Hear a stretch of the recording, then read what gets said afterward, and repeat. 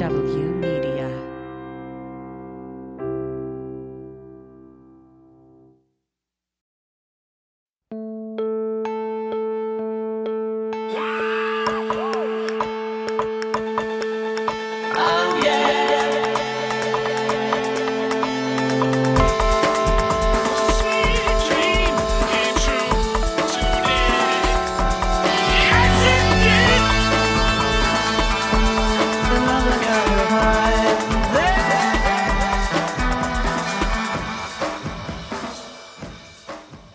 Welcome to One Sweet Dream, a podcast where we explore the dream that was and is the Beatles.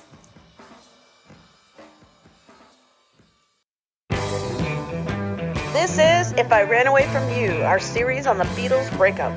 Welcome to episode 2. This two-part episode is all about John and Paul in January 1969.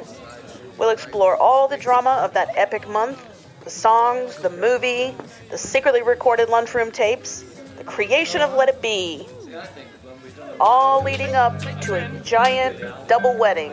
Good night, John. Good night, Paul. Say good night, John. Good night, Paul. Good night. You know, if you break my heart, I'll go. As we approach the 50th anniversary of the Beatles' breakup, one thing seems clear. Why it happened remains mysterious. It's time to revisit the evidence, pressure testing the old tropes and applying sensitivity and emotional intelligence to our analysis. Come with us on a deep dive across several episodes where we unpack and examine the emotional roots of this complex topic. In a nutshell, we believe this was all a high-stakes game of chase that spun out of control. The end game was never to end the Beatles or for Lennon and McCartney to separate as a creative partnership.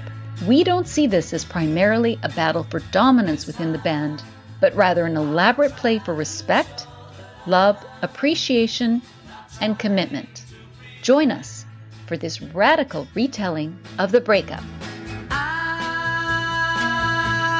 thought that you would realize that if I ran away from you, that you would want me to, that I got a big surprise.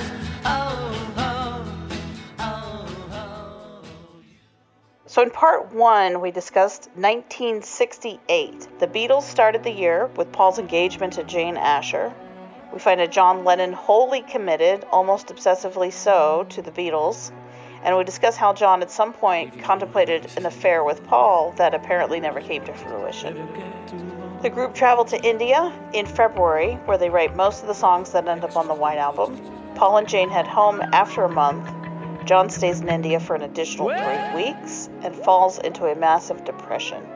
He returns home and spends the next month unraveling. John and Paul travel to New York City in May to launch Apple, where Paul has a rendezvous with photographer Linda Eastman.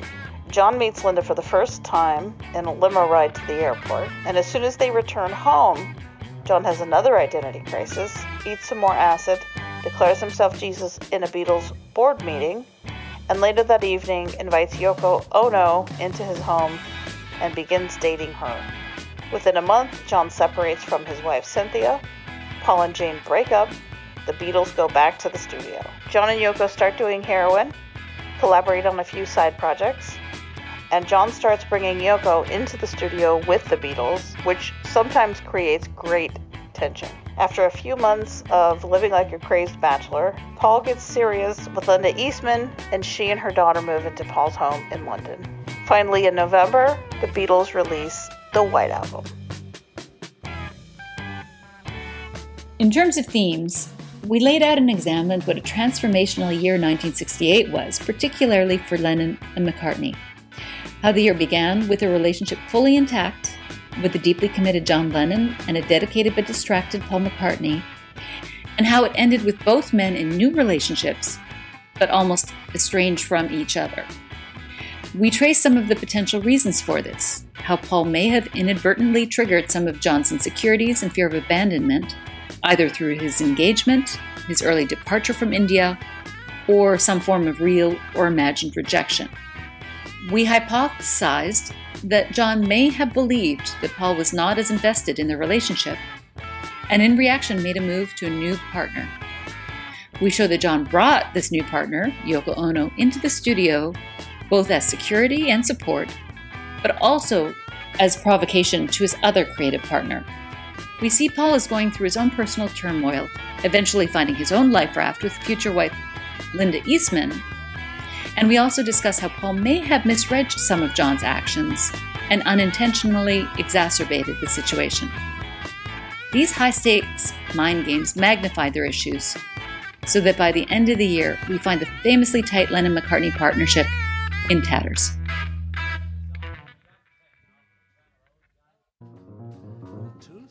So we see them coming back in January, and John is ambivalent, but I don't think John's ambivalent about being in the Beatles. I think he's just spent and Tired. Yeah. You know, he comes back with one song. If he felt, which he describes, he felt like a bad songwriter and he wasn't any good, and he knew Paul was creatively on fire for 2 years. For 2 years, he felt inferior. And he said he got his groove back with Yoko after India. He's like, haha, I showed you, Paul. I could do good work. Right?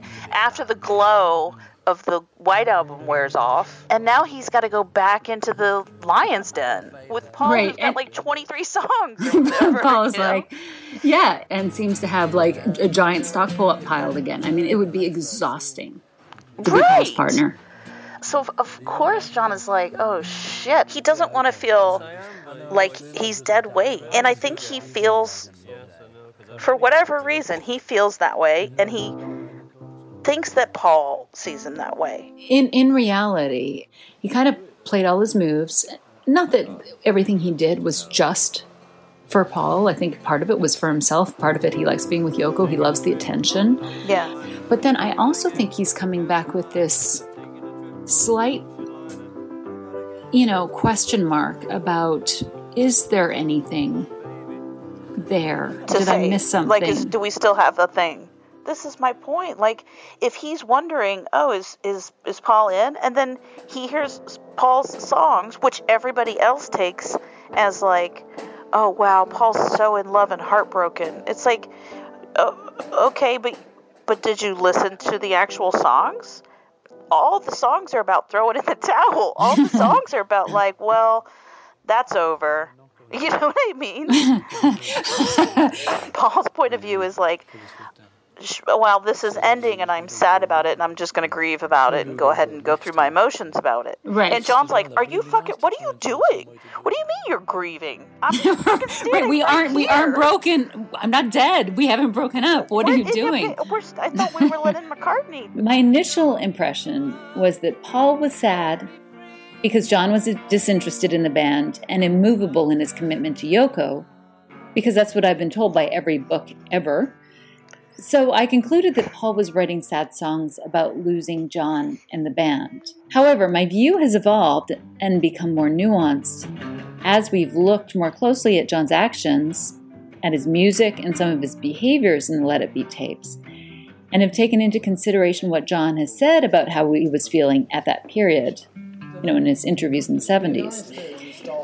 Well, and I think also part of the problem is that people empathize with Paul, and they just sort of assume that he's being acted upon. Like he just has no free will or no choice in the matter. He's just kind of like stuck with this shitty situation, and he's, suffering. So people just feel bad for him. And then so they don't try to get underneath his actual emotions and take into account all of the work he's doing, all of the things he's dealing with, everything he's trying to balance, and, they don't also give any real analysis to his songs other than like, oh, they're sad, so he must be sad. And then they tend to think of John as just like a god with no vulnerabilities. It becomes a different story when you actually put yourself in John's shoes and when you empathize with his point of view. Because everybody seems to stop looking at John's internal emotions and internal life the minute Yoko comes onto the scene, assuming that she takes up every minute and every thought that goes through John's head. And, he stops being a normal person with multiple thoughts, And he seems to be very one-dimensional at this point. They're both very one-dimensional at this point. And so when we look at Paul's contemporaneous comments, the themes of his songs and his behaviors, we recognize that Paul has much more power and agency in this situation than he's ever been given credit for. It seems almost unbelievable that we have to say this, but to really understand what people care about, you have to look at their behavior, not what they tell you. So that's what we're trying to do here. We're not basing our interpretation of this breakup story on what we were told to think after the fact. We're actually looking at what each party is doing at the time and what their behaviors actually reflect about how they feel. So the correction to the narrative needs to come from both sides. We believe that John was much more invested than is traditionally assumed, and Paul had much more power than he is commonly credited with. John can't help but get re-engaged with Paul once they start playing together. And we actually see a lot of collaboration. As much as people talk about it being terrible, we see a lot of collaboration between the two of them, a lot more singing and harmonizing together. And we see John really trying in his own way to connect with Paul. And, and Paul is trying to connect in his own way by keeping them together and musically engaged, right? Right. So they're trying in this period. I think that we see it as kind of like that in some ways this attempt to connect is a do or die point between John and Paul. We don't see John as ready to leave. We see him trying to communicate and renegotiate. If the White Album shattered the Beatles' dynamic, then Let It Be could be them coming back together to see if they can repair and move forward. It's a negotiation, but rather than a creative one, it's an interpersonal one. And the core tension between John and Paul may involve how to evolve their relationship and what they want and need from each other.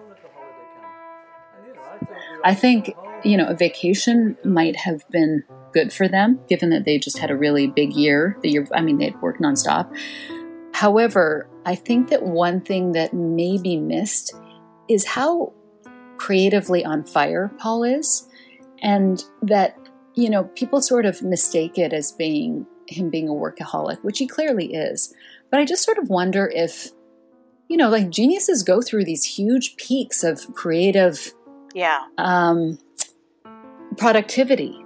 Of course. And I think that he can't stop at this point. He's just been doing Mary's album with Donovan, gone and written a book at, Hunter's place for 2 weeks. He's written like half 5 the songs. in the toilet.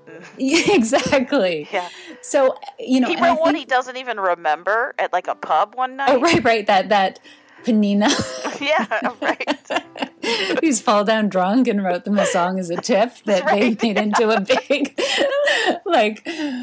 hit in Portugal or something, or Brazil. But anyways, I think that's because people never look at it from Paul's point of view, he may not be able to stop at this point, that he may be driven by a creative force that we just can't really understand. That's a great point. And John at the same time is glorified as being what did Lewison call 1969 his greatest year, or he's on fire or whatever. It's he shows up with 0 songs. It's good to be John Lennon. You show up with no songs and they're greatest year ever. Right, exactly. What a leader.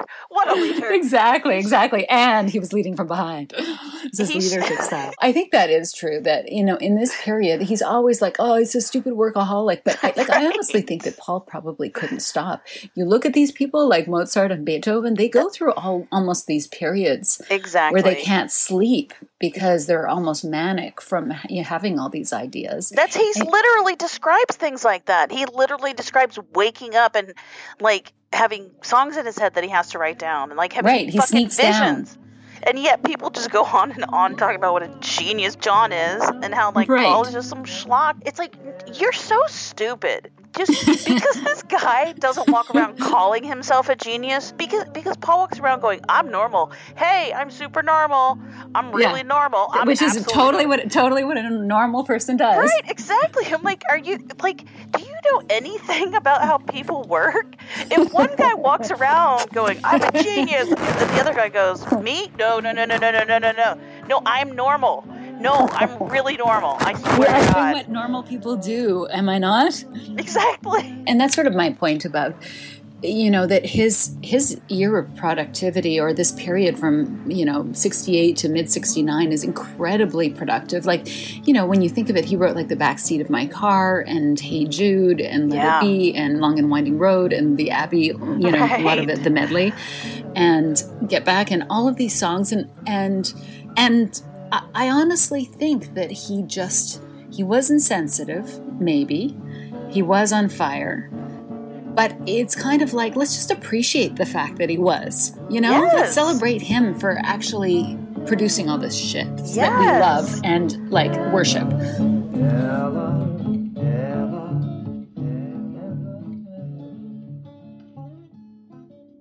Okay, so going into the Let It Be filming, before filming starts, apparently the Beatles had a meeting with Michael Lindsay Hogg, the director of the film. And Lindsay Hogg wrote about it in his autobiography.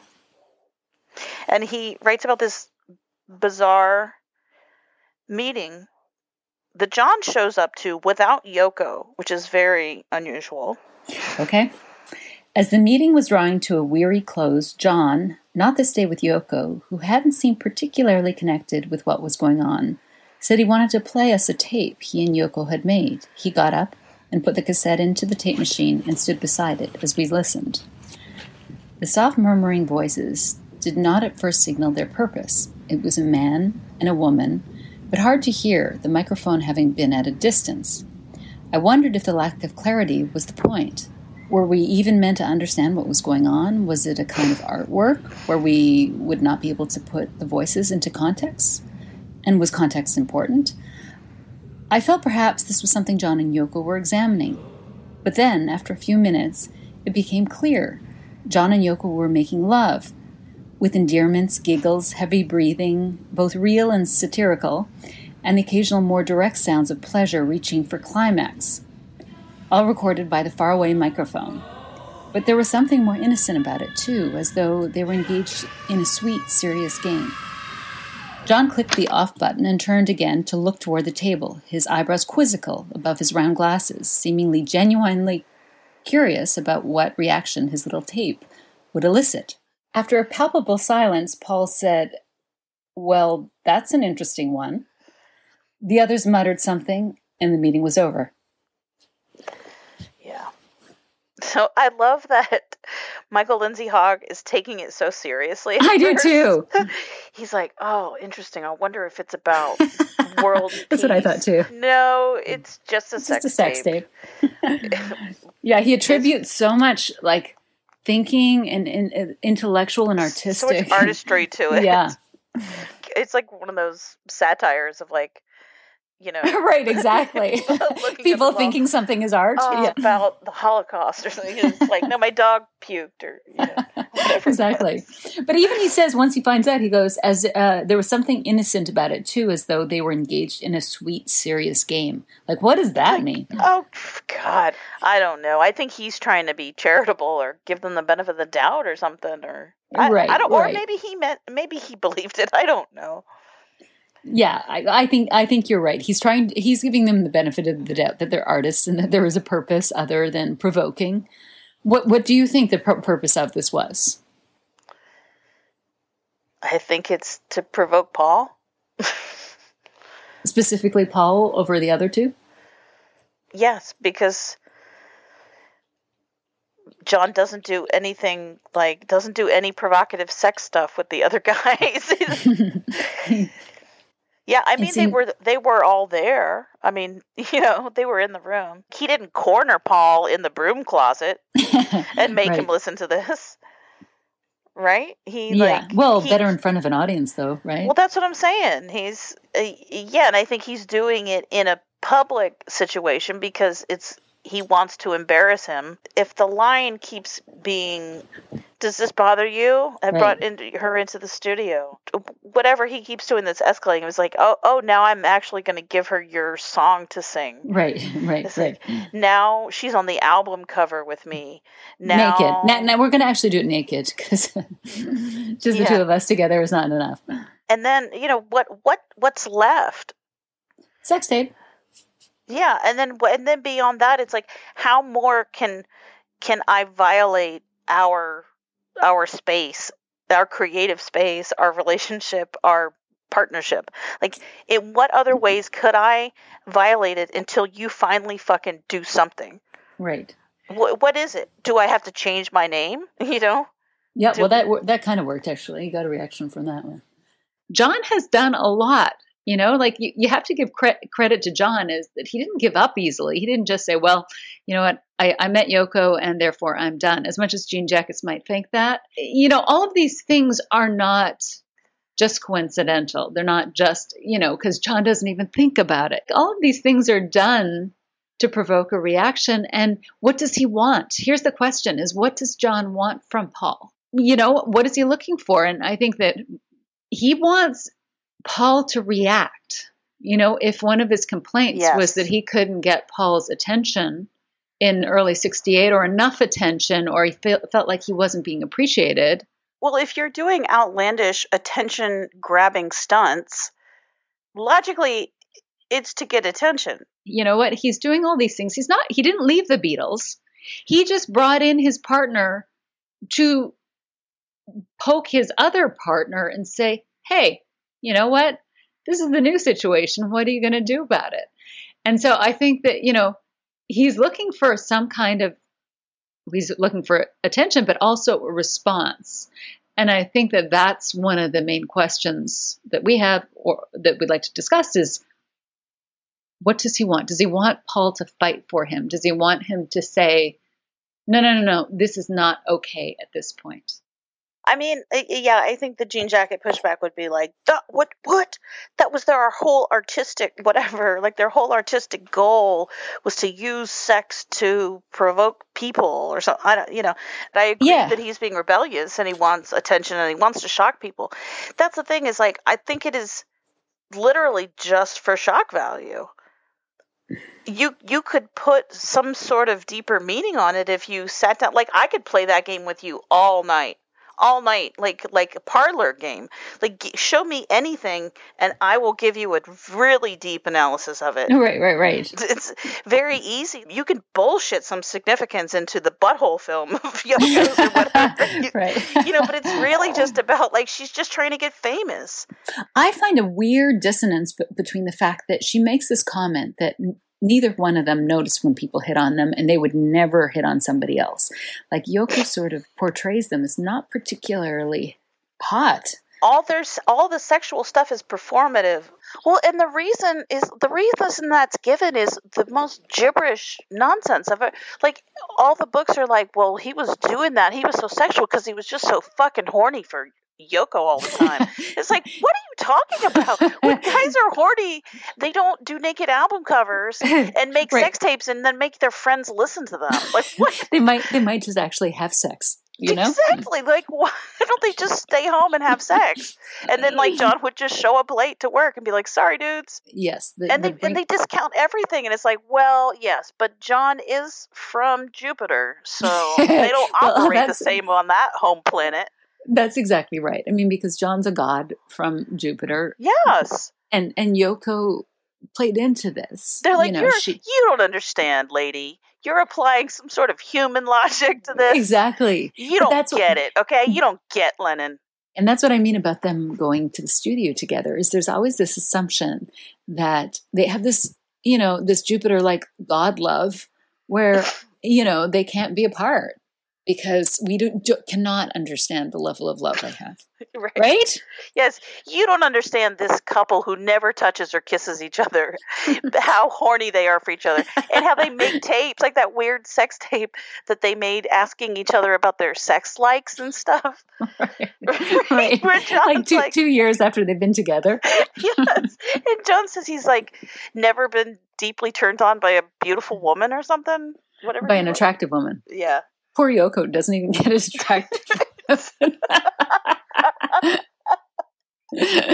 My God, poor Yoko. Oh my God. Honestly, there's literally no other reason to do that except to see Paul's reaction. And I think he just wanted to see his reaction. It's like, is he just going to be uncomfortable? Is he going to be mad? Is he going to be annoyed with me? It's interesting that they do this right. He does this right when they get back. Maybe this is his distraction from his lack of songs. I do have a sex tape. The dog ate my homework, but I have a sex tape.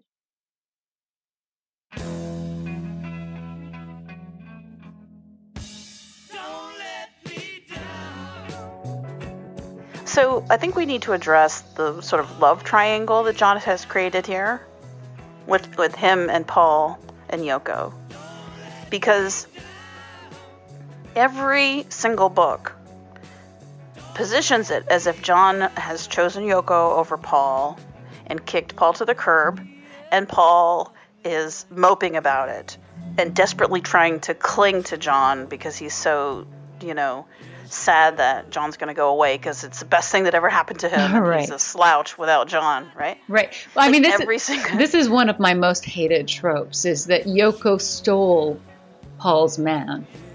Yes, me too. Can't fucking stand that shit. But we are acknowledging that this is a real trope that exists that people say all the time. Oh yeah, they romanticize it even. Like this is the mainstream opinion. Oh yeah, like, this is what like Rolling Stone and all the jean jackets. Like this is their favorite story. Oh, this is their favorite because this is where John leaves Paul for Yoko, and Paul is heartbroken because he's losing his man. Right, and I'm not sure what jean jackets get, because jean jackets don't worship Yoko, so I don't understand what they get out of this except the fact that John is dumping Paul. Yep. And that sort of helps elevate John, right? Yes, that elevates because him. It means John is too good for Paul. That's I think what the story that they love so much. Oh yeah, because they don't think that Yoko is such a superior genius artist. Well, they may concede that they can't see it, but John does, and she seems to have inspired John, so that they'll go along with that. This both elevates John, he left Paul, but it also excuses John's lack of competitiveness and lack of performance, because, he wasn't interested anyway, which they also roll into the idea of abdication of leadership. I mean, it's a handy explanation, but there is no evidence that John is ever disinterested in Paul at any point in his life, let alone in 1969. We're supposed to believe that Paul is not able to excite John creatively during the most prolific, creatively intense period of Paul's life, when he is writing and creating the songs that make up the White Album, Abbey Road, Hey Jude, Let It Be, Yeah. But yeah, okay, he was clearly just too creatively conservative. I mean, he's creatively conservative, meaning he's not taking his dick out. Exactly. That's what it boils down to, right? Right. Okay. Here's the thing: we hear Neil encouraging Paul to stand up to John. We hear Michael Lindsay Hogg doing the same thing. Everybody sort of agrees that George Harrison is also resentful of Paul right now for Paul not using his power and authority to get rid of Yoko. Like, everybody is kind of getting frustrated with Paul for not ending this situation. So we have an interesting narrative that runs counter to the mainstream one. We have everyone around complaining about John and Yoko, while Paul is the only one who really defends them. So everybody's looking to Paul, and Paul's not moving. Paul's not exerting power. And I think the usual rationale for him not exerting power is that he doesn't think he has any, and he's kind of being weak. Yeah, and he's afraid he's going to spook John if he... So he has to be very careful. Exactly. So the question is, do we believe that?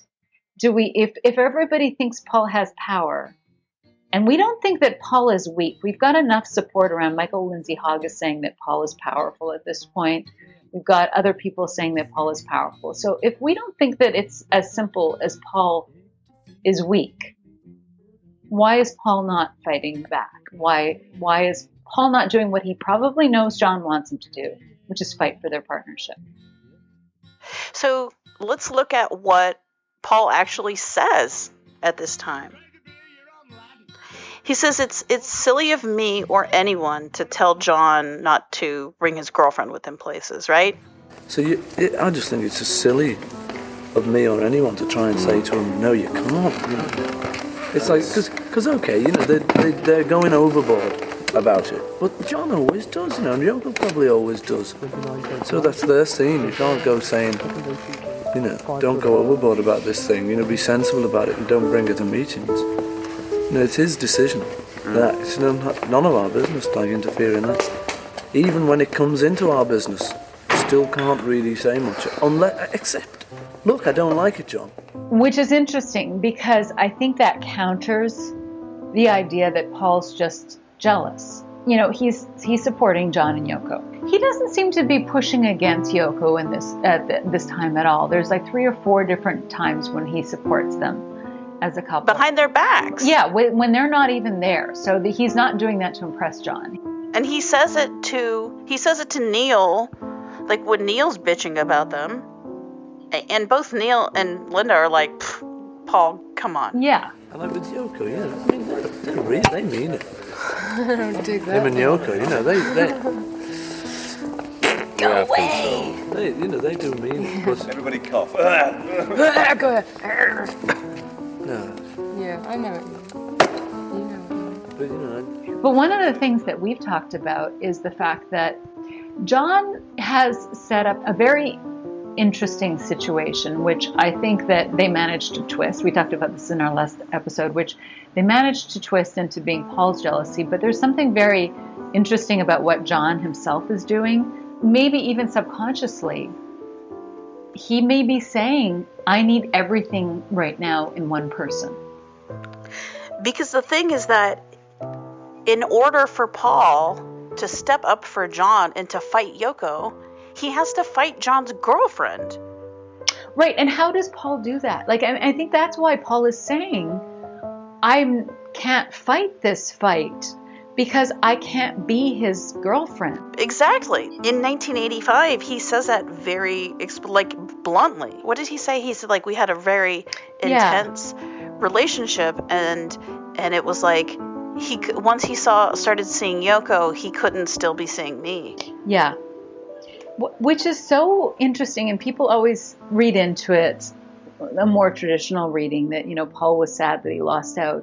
But I think that Paul is saying he recognized the depth of their love, and there wasn't really, when they were that intense, there wasn't really room for somebody else. Because I think that's something happened in 1968 for John to bring Yoko in. And, we hypothesized that maybe John could have been saying, you're going to lose me if you don't fight. Well, right. Well, realistically, that we think this has been going on for 6 months now. By the way, when we call this a love triangle, we're referring to the contrived situation that John has created here with Yoko and Paul. The triangulation that we described in the previous episode. Right. And it's always set up that it's Yoko and Paul are vying for John in this situation, that the battle is between the two of them over John or about John. Yes, but he's the prize. He's the prize that they're fighting over. But in reality, one thing that isn't taken into consideration is that Paul has his own romantic interests. She's always, because Linda was willing to not insert herself into this situation when she was happy to be his romantic partner. But Paul has somebody that he's in love with. She's pregnant at this time. They're committed.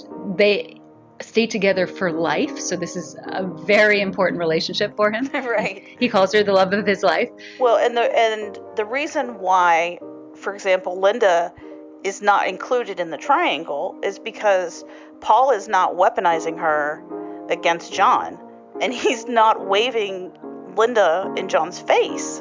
Right, and that's really important, that this is John who's maneuvered this situation. So it's always, it's always looked at Paul like, as the one that is fighting, and it's not. This is John's doing.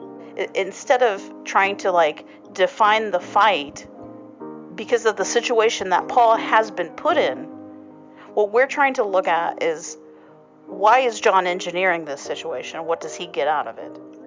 There's this trope that Paul is sad and depressed and, just trying to keep them together, because he loves the band and he's writing these sad songs because he has no control, he has no agency.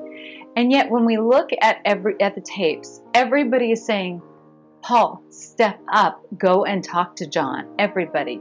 And we see John seems a little bit frustrated because he's writing some songs that seem to be suggesting a partner who's immovable and who could change the situation if they would do something. So we can just hypothesize that maybe John thinks that Paul has some agency and power in this situation too. So we come to see Let It Be and everything that unfolds in this month during this filming and the recording of all these songs and the writing of these songs and performing of these songs together.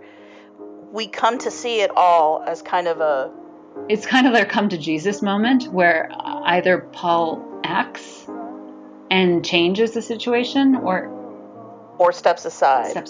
Yeah.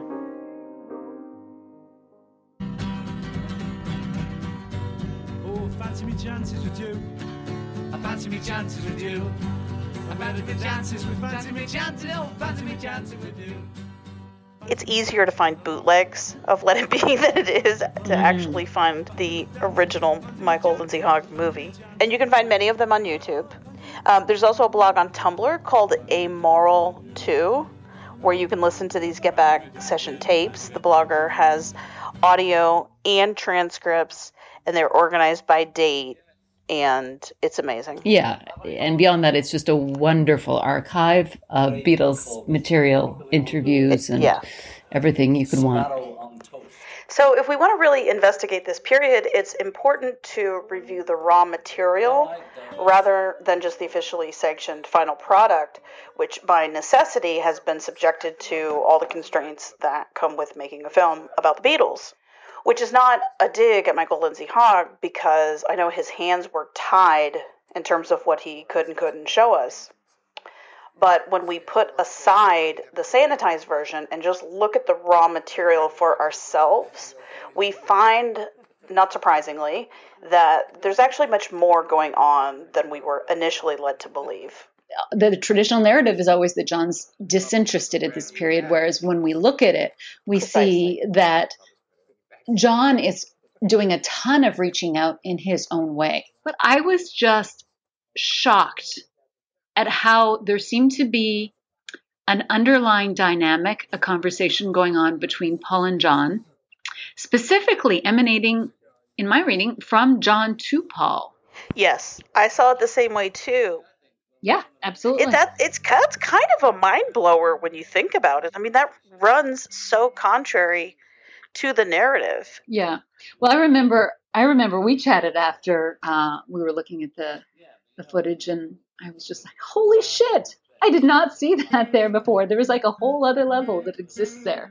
I mean, I think that, Selpy, the original Selpy book that came out, kind of was the first step in undermining the story that everybody had been led to believe.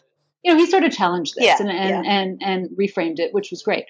However, when I revisited the tape for all the discussion about the fact that John was, ambivalent and, disinterested, I think that there are a lot of examples of the opposite. The thing is that because they talk to each other in code, which we know, like John literally told us that. Right. He told Hunter that in 67. Yes. Right. He spelled that out for us in case we didn't know. He's like, Yeah.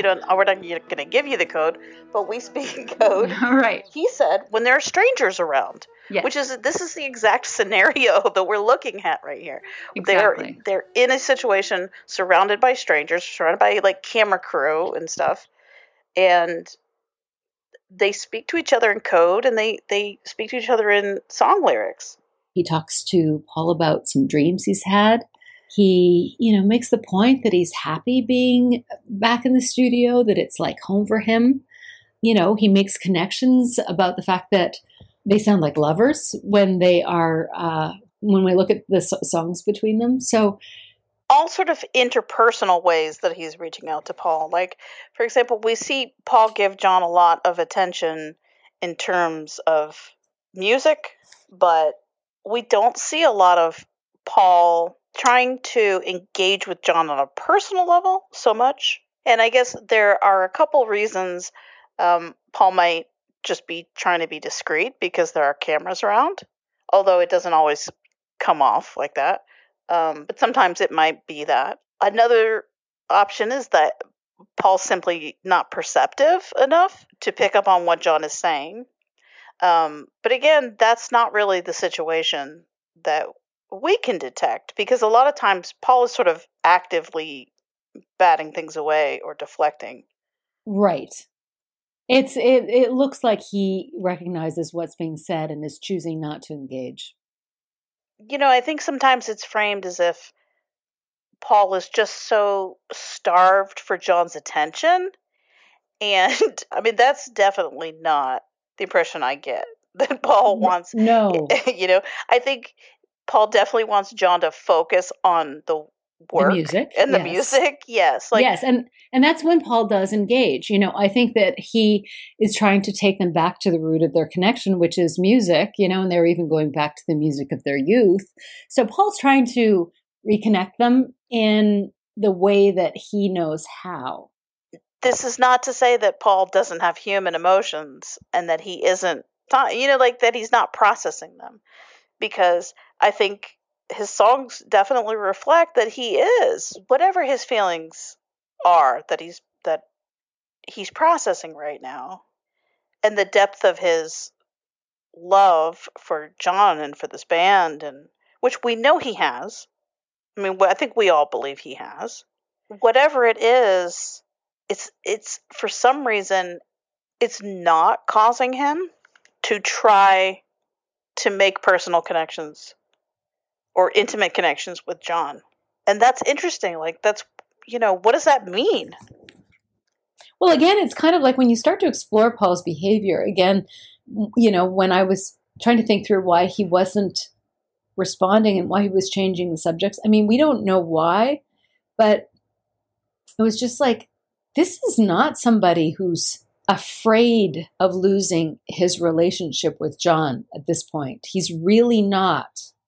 I just don't, when you look at his responses, he's not behaving that way. He's not behaving that way. He's behaving like he's hanging with somebody he's known forever and who's being kind of annoying and pushing him, and he just does not want to engage at this point. Yes. Like, okay, that this is like home. I can't wait to work here, Yeah. Anyway, I just can't wait to just do it. Have it, Yeah. So, but I'm just talking about this thing. That's just John, trying to communicate to Paul that he's committed, that he likes being here. He's still in it. Yeah. Yes. To me, that's saying, hey, maybe I seemed out of it, but this is like my home and I want to be here.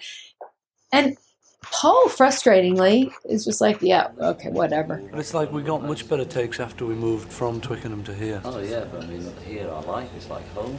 Yeah, sure, but our takes are getting not as good. He's not acting the way that we would assume he would. He's just like, yeah, I know, John, but whatever. Like, we were getting better songs from the other place, Yeah. realize the fact that Paul is pretty focused. In one of the recording sessions, Paul arrives with Linda and Heather, and John, who is already there, approaches him and says, like, with lots of enthusiasm, "Did you dream about me last night?" He thought that Paul was actually in his dream, like they almost had a telepathy thing. Yes, he ambushes Paul with this dream as soon as he walks through the door. Hey, did you dream about me last night? I can't remember. Very strong dream. We both dreamt about it. Amazing. Different dreams, you know, but I thought you must have been there. That dream, I was touching it. Very sexy. Contacts around, so Don't worry about it. there's nothing to worry about. Not like, No, hey, I dreamed about you. Yeah. No, it's like John actually thinks Paul was in his dream. You know, we talk about this telepathy thing that John really believes in. He believes that Paul is messing with his mind in the late 70s. And to me, this is the best example of it, where he thinks that they have such a special connection that for him to have such a realistic dream means that Paul was also having this dream, as in they were mind connecting in the middle of the night, you know? Yeah. Don't you think it's pretty incredible? Like, John's reaction to it is incredible. The fact that he just thinks that Paul was with him, because he says, "I was touching you." And, Yeah. you know, Paul, he does humor John, and he's like, I don't think so. Yeah. But he changes the subject pretty quickly. Well, I think John immediately says, "Nothing sexy." Right. So John is self-aware enough at some point to realize, I said that out loud and we're with people and it might have sounded Yeah, really loud, by the way, John. Really loud. You know, you would be led to believe that these guys are barely talking, and John wants to be talking about their joint dreams that he thinks they're having. Yeah, you know, yeah. It's such a different scenario than we've been led to believe. Well, it's like, you know, so I had this dream, I was touching you, and so therefore you must have been dreaming the same thing at the same time. And that's how I was able to touch you, because we both were having this metaphysical experience where we were thinking the same thing about each other. That's what I mean, is that, like, it's rather extraordinary, extraordinary example of how much and deeply John believes in this idea of their interconnectedness, you know? Well, and it almost kind of suggests that, like, something like this has happened before, like either in meditation or in LSD or some kind of thing like that. Well, you know, maybe in their LSD experiences, you know, that, remember, Paul says that, you know, they go into each other's minds kind of thing, and they see each other through each other's eyes, and, you know, they sort of experience this oneness. So, you know, maybe that was one proof point for them. But, you know, John says this was a very strong dream. He seems to think that Yoko also experienced it, because he said, we both dreamt it. It was different, but we were both dreaming of you. Well, he seemed to be happy about that dream. Like, that's the thing, is the way John talks about it, it's like there's a connection there. You know, he's excited about something. You know, I don't know if it's just because it seems so realistic, but to me, there's like something there that he's so excited about. There's some kind of a connection there that's so meaningful.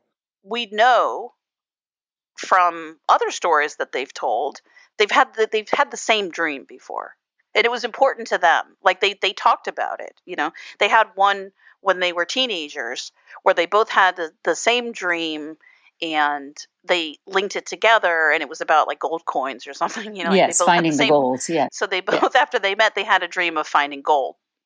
I know, it's amazing. And then they go on to become, you know, the kings of the universe, which is so cute. You want to kind of throw up. But right. So we've got John, who's clearly still believing in their telepathy, and Paul, who doesn't want to talk about it in public, at least. Right. Although he wasn't like, let's talk about this later. He was just like, oh, okay, is everything cool? All right. Yeah. Like, he did not want to talk about it. But okay, so on the issue of telepathy, this is something obviously that they think they have between them, is this telepathy. This is not just one-sided. I think it was probably driven by John's belief in it, but, they clearly have this deep connection. But Paul makes the point later that it's not working, that they're not evolved enough. That John hasn't been talking in a lot of the meetings, and I think it's frustrating Paul, and he's saying, like, look, we just can't do this. We're not at that level, even though he wants us to be. And I know he's probably trying to communicate in that way. It's not working. And then the interesting thing is that then he turns around and kind of undermines his point by saying that, but I know what he's thinking. And I know why he's doing what he's doing. Yeah. Well, that's the trouble, you see, because that's it. It's like with our heightened awareness, the answer is not to say anything, isn't it? But it isn't, because we screw each other up totally when we don't do that, because we're not ready for your heightened vows of silence. We're really not ready. We don't know what the fuck each other's talking about. We all just sort of get. Oh yeah, right, yeah. But see, that's it. That's why John doesn't say anything, because he just. There was something the other day, and he just said, so what do you think? And he just didn't say anything, And I know exactly why, I wouldn't if... So, like, in some ways, John's right, in that I think John assumes that they can read each other and understand each other, and Paul is proving that. But I'm wondering if Yoko is kind of mixing up their signals a little bit. She's frying the connection a little bit because Paul isn't quite sure anymore what John's thinking, and then it may be acting in a way that he wouldn't have, and then John's reacting to Paul's action, so it may be spinning things out of control. But I just wonder if Paul is, even though he probably knows what John is thinking, is like, it's too confusing now. I don't know. I don't want to make assumptions. Yeah. I think that's what he's getting at too, is that not necessarily like telepathy is bullshit. Yeah. I can't read your mind. It's more like, well, I don't know what you're thinking anymore. And this is not a reliable form of communication for us. It's kind of funny, like the idea that they would still be able to know each other's thoughts the way that they apparently did in like 67, like late 67 or whatever. When John talks about this to Hunter Davies. Yeah, exactly. Like whatever that time period was, late 67 or early 68 or whatever. John's not talking much in this period. And like we talked about, like John's watching Paul closely, but Paul is specifically saying here that he knows John is trying to communicate telepathically. Again, the whole point is to identify and to pull this as very important information that John actually is doing a lot of communicating with Paul. He's just not doing it in the traditional way. Right. In the ways that are most obvious and most surface level. Right. He's talking to him in code. He's talking to him in code, and the biggest code, which is silence, which people just take as John being not interested or disconnected. And then we hear from Paul saying, no, John thinks we're so connected that we don't even need to speak, and that we're dreaming of each other. This is not about disinterest. It's the fucking opposite, where he thinks we're still so connected that we don't need to speak. And Paul is saying, actually, there is a breakdown. I don't know I'm not sure. And he seems like he's struggling with it, like Paul is like, John, just talk to me. I think that John ties so much meaning to the telepathy. Like, we are so different and special that we have this incredible ability to read each other like other people can't. And if he stops doing that and they can't read each other, what does that say to John? An endeavor. So here, John's quoting from 2 early Lennon-McCartney songs, and specifically one of their most famous collaborations, I Want to Hold Your Hand. And Paul changes the subject really quickly, or does not engage anyways. Yeah, he talks over. Very unswinging.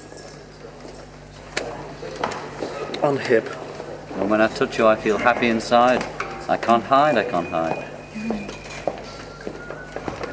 Ask me why. What I'll you say I love need you. is a schedule. A garden schedule. Point A to Z. Travel from A to Z, and having reached the point. So there could be some coded message or meaning behind what John is saying. Yeah, I think he's got to the point where he thinks maybe this is the only way he's going to hear me. And this is something that he continues to do throughout his life. You know, in the 70s, we see that John liberally peppers Paul's song titles, lyrics, and special buzzwords like wings into his songs. There's another interaction between them. You know, they're going through their list of songs, and Paul seems to stumble intuitively across the fact that, there's a lot of similar themes going on here. And John seems much more aware of these themes. Again, you know, John probably is paying more attention to the interpersonal, whereas Paul has maybe been so focused on the music, the production, getting them done, that he seems to be only stumbling across the underlying themes at this point. And so they have this conversation. It's like, have to get back. We're on our way home.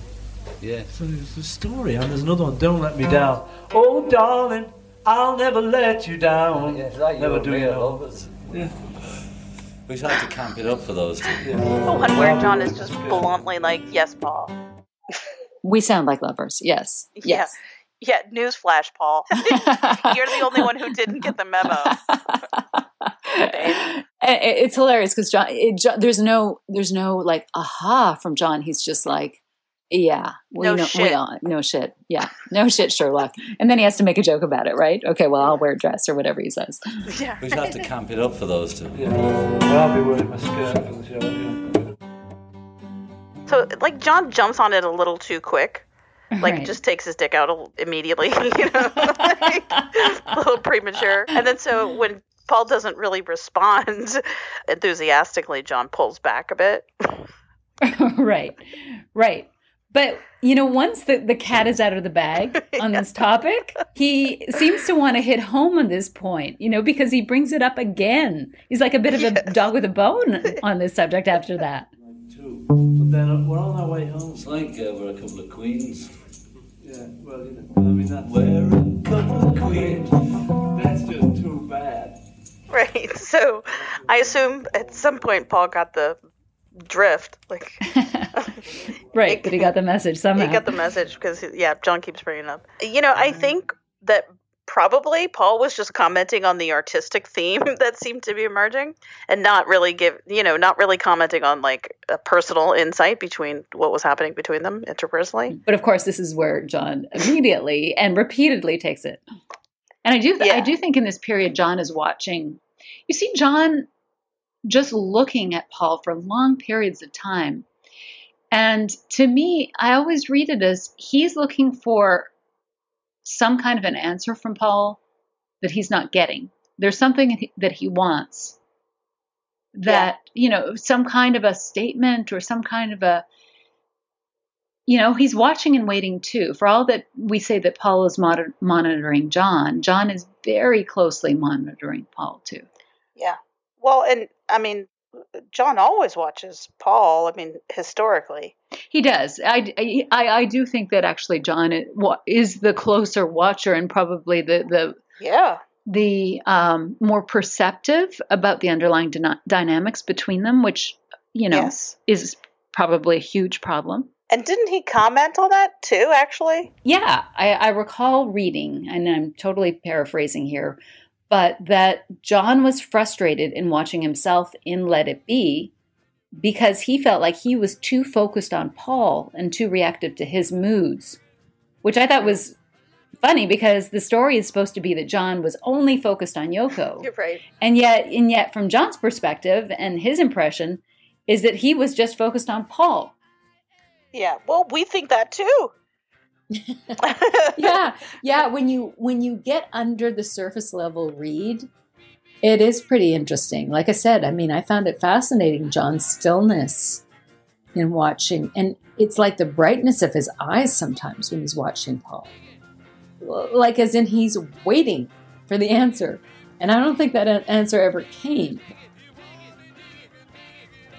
So Paul doesn't appear to engage in these types of discussions, I mean, on tape anyway, with John. However, Paul will play with John while they're making music. Right. You know, in fact, we see that things can get extremely flirtatious in that context. And, you know, there's lots of examples, but the best example is probably Dig It, which they use a very G-rated snippet of in Let It Be. But they cut out the dirty parts because It got really dirty. it got really dirty. If you want it, all you gotta do is ask for it. Nicely. Say pretty please, and you're gonna get it. You're gonna get it, all right. You're gonna get it. Yeah. You're gonna get it. This time you're gonna get it good. He's What just does he say? He's He just says, freestyling. John is gleeful. John looks like it's his birthday. He does. He's And- super happy. Yeah, that one, I wonder if that's more like what they were before. When they were relaxed. Yeah. Yeah, when things were like normal or whatever. Yeah. And then there's John's contribution to I've Got a Feeling. I always find it so funny that when John and Yoko are singing that middle part, it's Everybody Had a Soft Dream. Everybody had a soft dream. Everybody saw the sunshine. Like, for them it's a soft dream. And then when John starts singing it with Paul, it's a wet dream. I know. Everybody had a hard year. Everybody had a good time. Oh yeah. Everybody had a wet dream. Oh yeah. Everybody saw the sunshine. It could just be fun, you know, that this is their dynamic, you know, but it certainly doesn't reflect somebody who's disinterested, you know. Well, or- yeah, I think that's the point. I mean, I think the sexual energy goes up a notch whenever they get together, and that's just a natural result of their chemistry. It's not like intentional or contrived in any way. It's just natural, and it results in great music. It's just like they can't help. This is their dynamic, that this is when they get together and they start playing, that they have fun. This is probably what, you know, their chemistry has been like the whole time, because they are turned on creatively and it's fun. You get lots of energy when things, you know, you're creating something. As somebody who is not a musician, I don't understand it. And this to me was pretty instructive. Rufus Wainwright said in an interview recently, he was talking about his bandmate, Mark, and he said, "We kind of fell in love with each other. There's a real attraction between Mark and I, which is a little harder for me being gay. I have to battle with it. Whether it's the Beatles or the Stones or the Eurythmics, there's an unrequited sexual romantic energy in the studio, and it becomes volatile if not dealt with. To have someone to sing to and dream about in that amorphous state is what it's all about in the end. People fall in love with people. Yes, there are gay people, straight people, and bisexuals, but crushes are universal."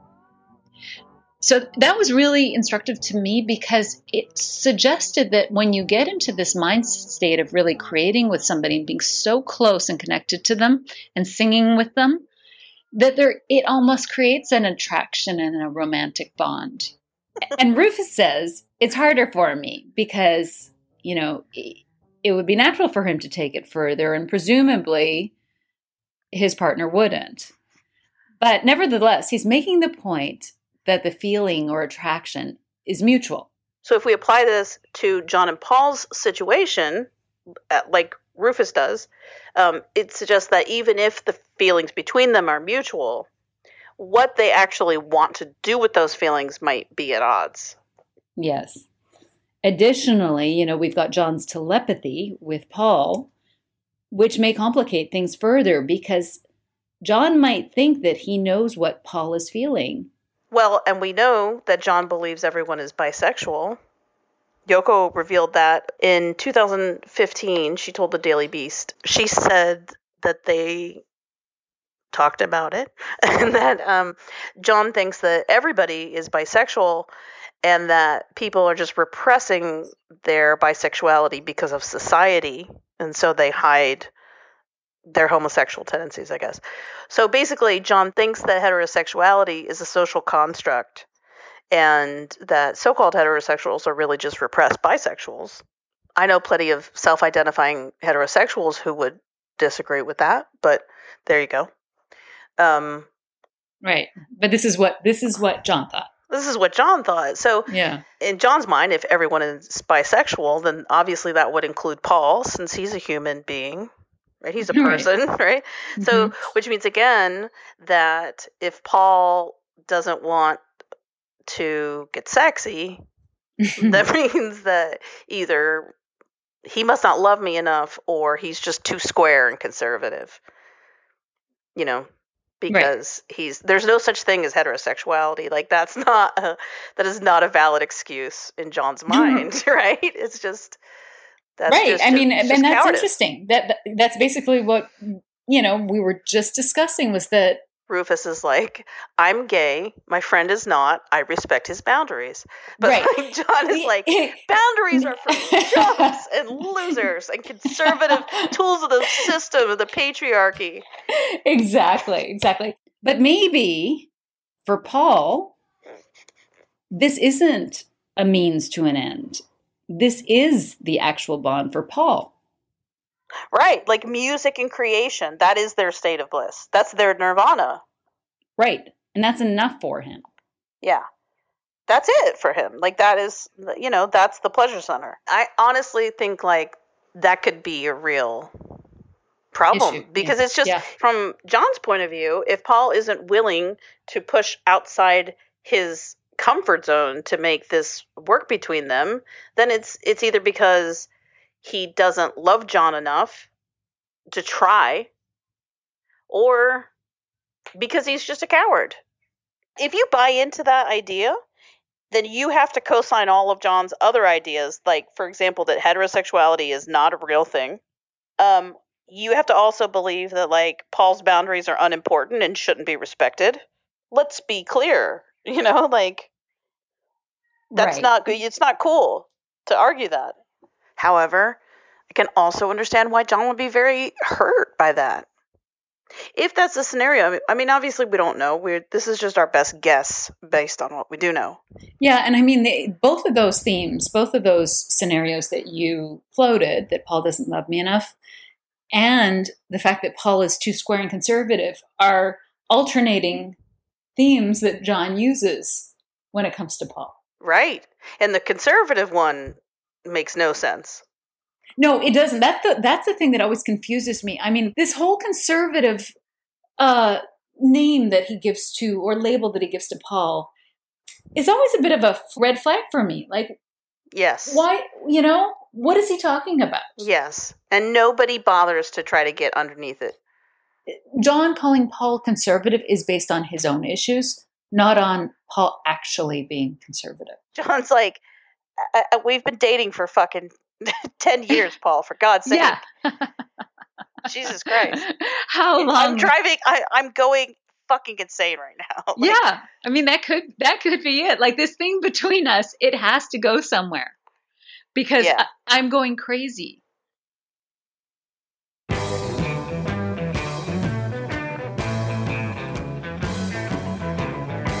Here's John on the subject of music as a means of communication. And then sometimes you don't realise what you've written till after you've recorded it, or even a year later. You know, I hear old records of ours and see things on different levels suddenly, or I'll sing a song to Paul and he'll see it on a level that I haven't seen at all, you know, and that'll be the subtlest level he could see it on. And even though I've written it, and somewhere in my soul knows, or whatever makes you write it like that, is aware of what it said, you're not always aware at the time of doing it. You know?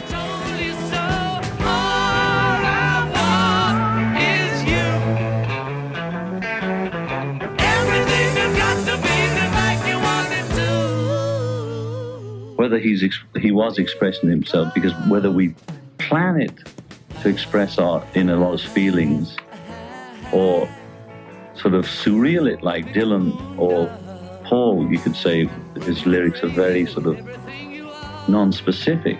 If one knows the person, one knows what is coming down.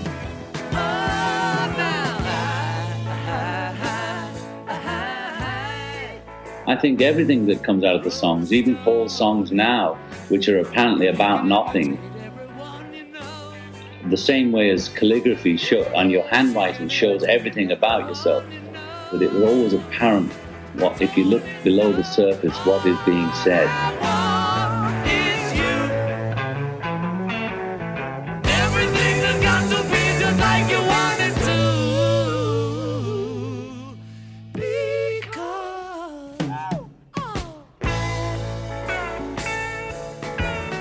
So talking about John and Paul communicating with each other through song, this is a very real phenomenon. John has talked about it many times. He talked about it in 1967 to Hunter Davies. He's talked about it in 1969, 1973, 1976, to 1980. I mean, throughout his life. He specifically talked about communicating with Paul through music. How the two of them would speak to each other and communicate with each other. And then he also, as probably everybody knows, has talked extensively about how he writes about himself. I mean, he said it over and over again, that he writes from his own experience. He writes about the real feelings that he has, his autobiography, you know. So it should be fairly straightforward task to look at his songs, to assume that he's writing about his real life and his real feelings, and to assume that he is sometimes communicating with Paul. I mean, we have tons of evidence that that's the case, right? Yes. Yes, he says it's the best way for them to communicate. Yeah. Unambiguously. Yes. This is something that drives me nuts. People liberally assign Paul's songs to being about John. Yet they don't do the converse, assigning John's songs to being about Paul, unless they're angry or critical. Even though it's John that continually makes the point that he and Paul communicate through music, apparently authors and the fandom only think that it's Paul who has something to say. Yeah, unless it's How Do You Sleep. Right. But like, maybe he wrote more than one song to his songwriting partner over the years. Right. I mean, there's such an inconsistency in how they're treated. Paul's feelings are romanticized. And as we discussed in the last episode, I think that people are just more comfortable talking about Paul's love for John than John's love for Paul. Like, why is John assumed to be so vapid as to never write Paul a song with like any depth of feeling besides anger? Like, why is he so one-dimensional in people's eyes? Right? He only has anger, or he has love for Yoko. Like, Those are his two feelings. I mean, but this inconsistency in how they're treated even applies to something like to when they sing together. That it's assumed that if they're singing together on a Paul song, that it's about them. Whereas if Paul's singing with John on a John song, John is secretly thinking about Julia. Right. The same logic is not applied. Yes. The idea that John has nothing to say on the subject of Paul is like ludicrous, right? Like, I think he has a lot to say, actually. Which he continues. It's funny because John talks about Paul way more than Paul talks about John throughout the 70s. Like, John's got stuff to say. And, you know, he's the one that says that he thinks they've got telepathy and they talk through music. So let's look at their music. I mean, it's like nobody thinks that John is writing heartbroken breakup songs on Let It Be. That's not what he's writing about. So my question is, what is he writing about? We need to look at that, right? Yeah, the themes. I mean, instead of pulling the songs apart for lyrics, let's just look at the underlying themes because there are some consistencies. So the overriding feeling that I get from all of John's Let It Be songs is frustration. I think that's how I would characterize most of them. Right. Yes, if we look at Dig a Pony, there's like, he's not getting something. All I want is you, but everything has got to be the way you want it to. Like there is something that is, there's an issue. And the lyrics describe a multi-talented but rigid partner, right? Yes. Who could remedy the current situation with a bit of flexibility, right? Right. If everything didn't need to be exactly the way that partner wants it. And I mean, I say multi-talented because it's a laundry list of things he can do or she can do. Mm-hmm. Yeah. Penetrate any place you go. Imitate anyone you see. Radiate everything you are. Something about a boat you row? God, that boat again. Jeez. I know, John, and we should talk about John and his boats. On the boat. Wow, syndicate any boat you row, I think it is. Yeah. Which is quite a phrase. Yes, it is actually. Actually, now that we think about it, you know, just food for thought. I mean, whoever it's about.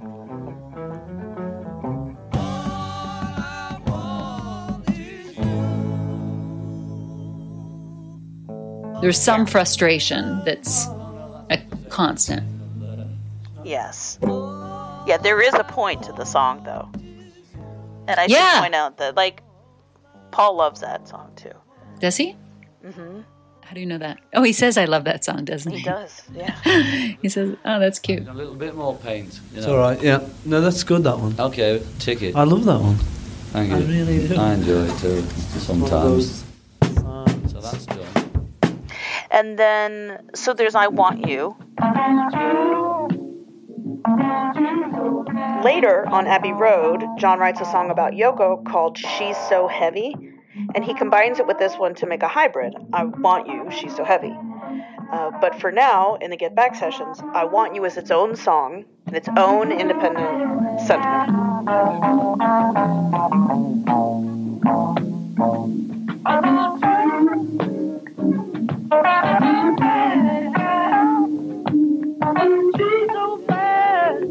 It's a pretty simple song based around this one riff and this one line. I want you so bad, it's driving me mad.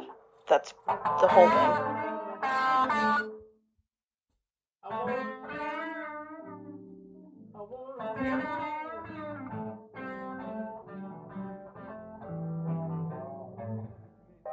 So it's like just pretty unambiguous. It's a song of like sexual frustration, unresolved longing, or desire.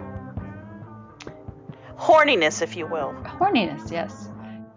It's interesting because it is similar in theme to I'm So Tired, John's song from a year prior, where he talks about, my mind is set on you, I'm going insane. This idea of madness or insanity and obsession with something is a similar theme that's being played out. This time it's a little bit more on the sexual side, than I'm so tired, but it is again this idea of obsession and madness that is sort of being mirrored here. And like a sort of a begging. There's like a begging quality to it, right? Yes. Similar, it's like in I'm So Tired where he kind of begs at the end, like, the crescendo or whatever is like... Yeah, I give you everything I've got for a little peace of mind. Like he's looking for somebody else to resolve it, right? Yes, exactly. Yeah, it's interesting to me because I'm So Tired has, was written in India before John got together with Yoko. And so they've been together, and yet this theme of madness and obsession continues, is unresolved. 6 months later, the same problem is still there. Like nothing has really been resolved, and it's still driving him nuts. Right, and it's really been pared down to one thought. At this point. Yeah, we forget about the cigarettes and Sir Walter Raleigh and all that bullshit. Let me see if I can get this through right now. Right. It's a very clear thought, single-minded, that John is now pared down and just being very straightforward about. So, why does John want Paul to sing this song? I mean, Paul sings it on a take. I mean, he doesn't sing it, all the way through. Eventually, John takes it back. But we have the Let It Be tape, the beginning version, the sort of tight, funky version, and then where John is singing, but Paul is singing with him, sort of like a little, call and response or whatever. And then eventually, apparently John asked Paul to sing, he just wanted to hear him sing it. What's up with that? It is interesting because it's highly unusual. I mean, these two are very proprietary about their songs and singing their own songs, This is something deeply out of the norm, and we see John wants to sing Oh Darling as well, which, so there's something going on here. I think yes. To want somebody else to sing your song or to want to sing somebody else's song is kind of to inhabit their clothes or their, it's like yes, these are very right. deeply personal when you take over somebody's thoughts. So it's interesting. It's interesting that either John maybe was just shy, which he's traditionally not, but maybe he just felt like he couldn't, or maybe maybe he wanted Paul to say this for some reason. I don't know. We don't know. I would, considering that this is unusual, I would also assume that the song choice is important too. It's not like Paul had a habit of doing takes of all of John's songs, right? Especially not in 1969. I mean, Right. Well, I think it is significant. There's something about this song that made John want Paul to sing it.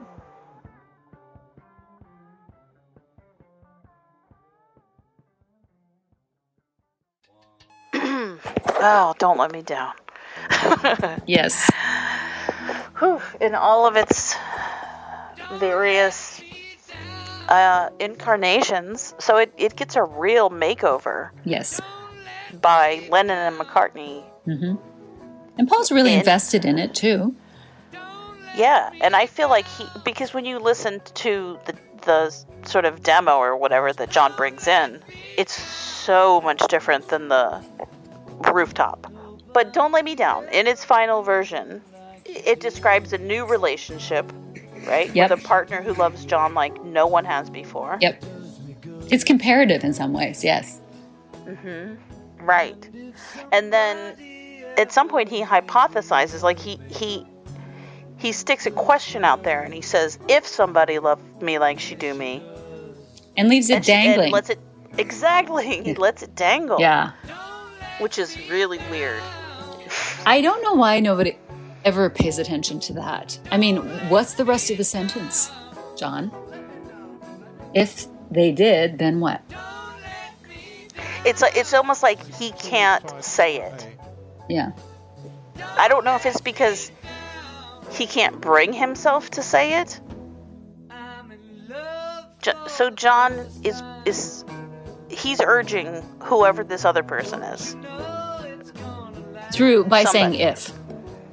If somebody loved me like she do me, then if you are going to step up and do something, if you are going to speak now,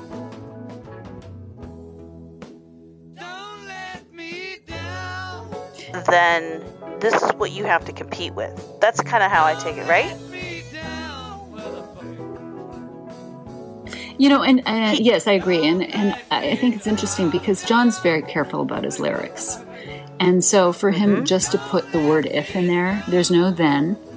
There's no it's an incomplete sentence. And I don't think John does that kind of thing by accident.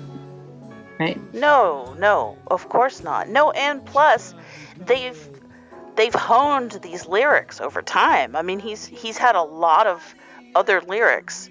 Well, that's interesting, actually. It's like a really glaring line that nobody decided to fix. Well, apparently it doesn't bother anybody. It's not a problem in the song. To me, it just sounds like he's talking to two people. He's talking to somebody, and he's like, this is my girlfriend, and she loves me in a way that nobody has before, and I know what it feels like now to have that kind of attention and that kind of devotion. And if you want to do something about it, this is the bar you need to reach. Right. Who do they think he's talking to? Well, if I'm a Jean Jacket, John doesn't think about anything except Yoko and world peace. So it could be, I guess, MLK, or I've not seen a single person call out the if. And I guess nobody. That is a very weird thing to say too, about this woman is, who loves him like no one ever has, or whatever. I told you I'd be pissed off if that song was written about me. I'd be like, what the fuck? What do you mean if?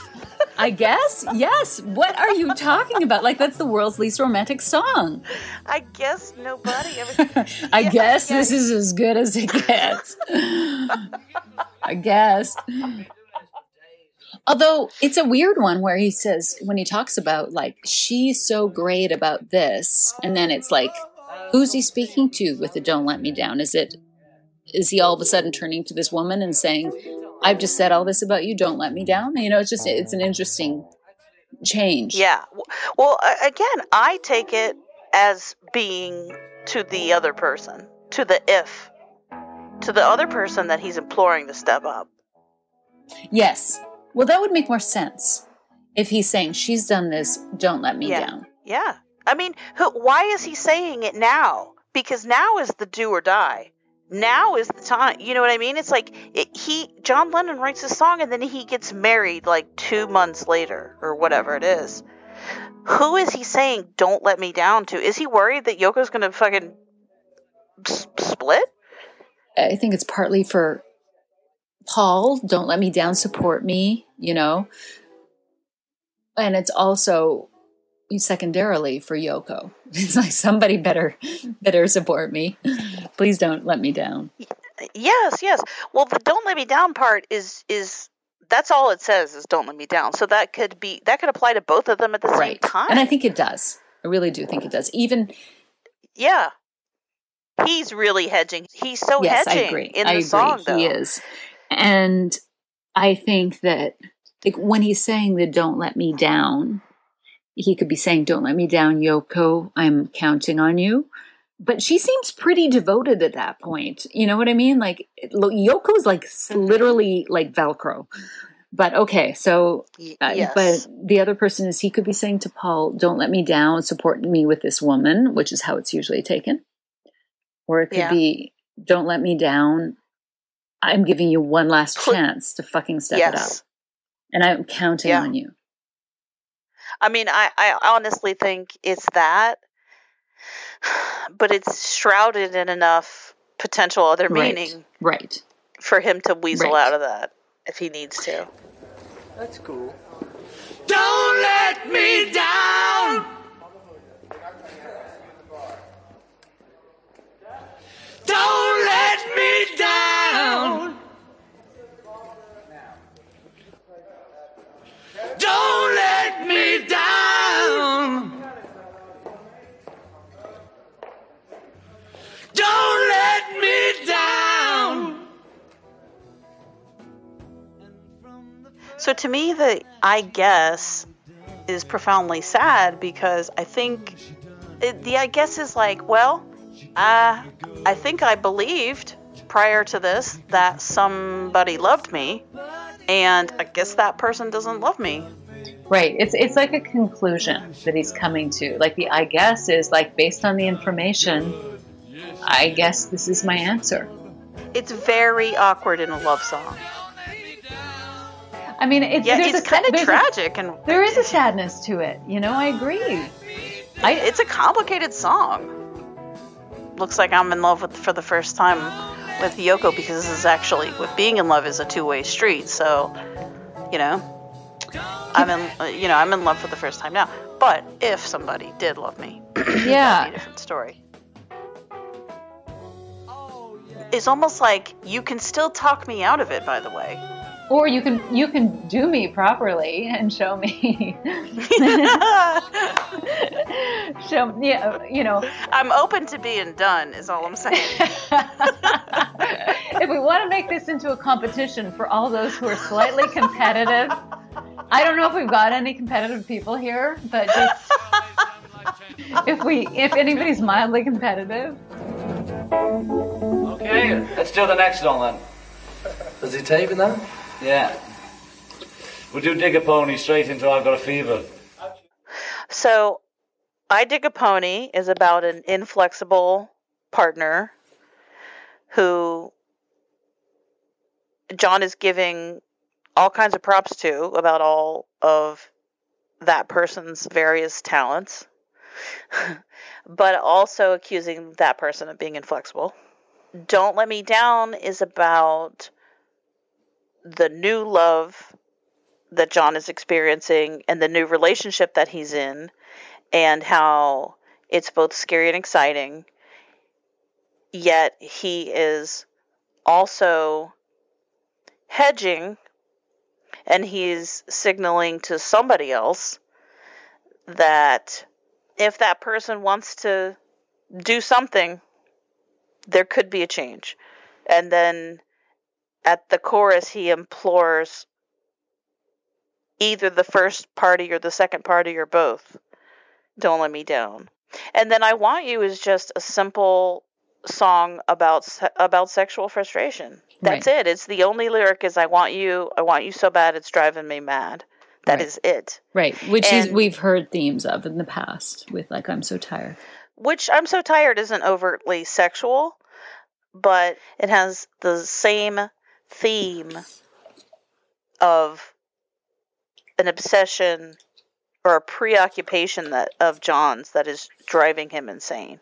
It's just an interesting mindset. The John, we talked about at the beginning of him coming in the beginning of January and being a little bit, I don't think he's decided on anything.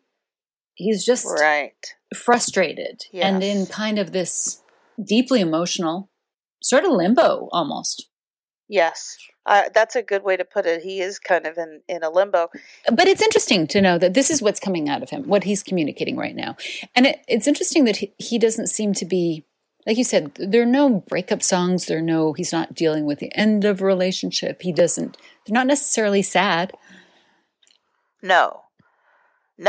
And they're not necessarily romantic. They're not deeply romantic or sweet. Not at all. I mean, I don't hear any of that. There's no like two of us, for example, to move on to Paul's songs for a minute. Like Two of Us is exactly that to me. I mean, Two of Us is about Paul and Linda driving around, getting lost, taking it easy, right, falling in love. Yeah, it's sweet. Yeah, it is romantic. He loved the fact that I think she pushed him to give up some control and get a little lost and stop being so rigid. Yeah. Sometimes he uses metaphors, but I think he talks about getting lost and not following a route as being a metaphor for just some freedom that the two of them, and like you said, he's bringing some of those details to life here.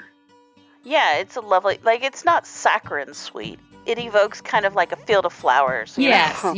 It's not the desperation of Maybe I'm Amazed, which is, much more passionate.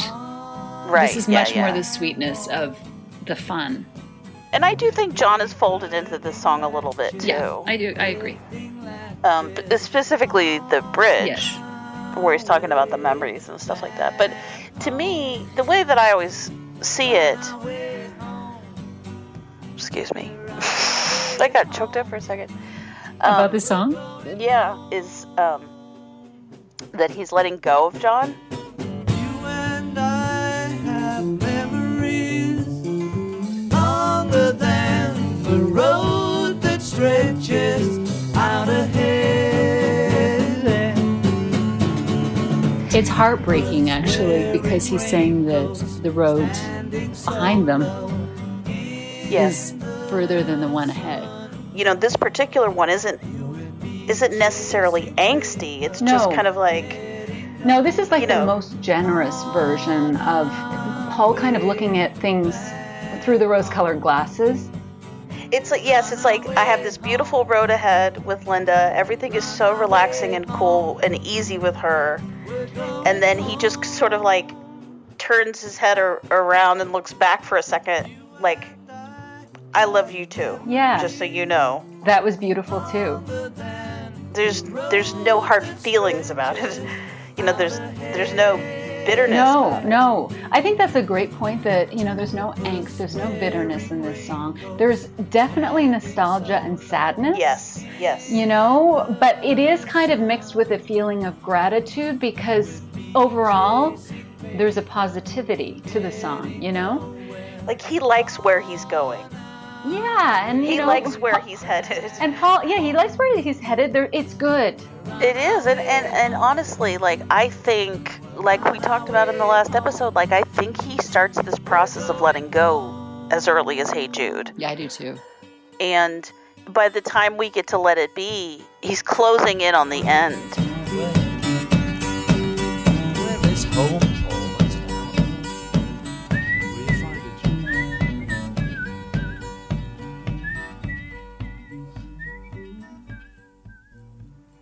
For all the talk about Paul being so desperate to keep them together, he's obviously writing songs about loss. You know, it's like Long and Winding Road there's a helplessness to it. Like, I've tried.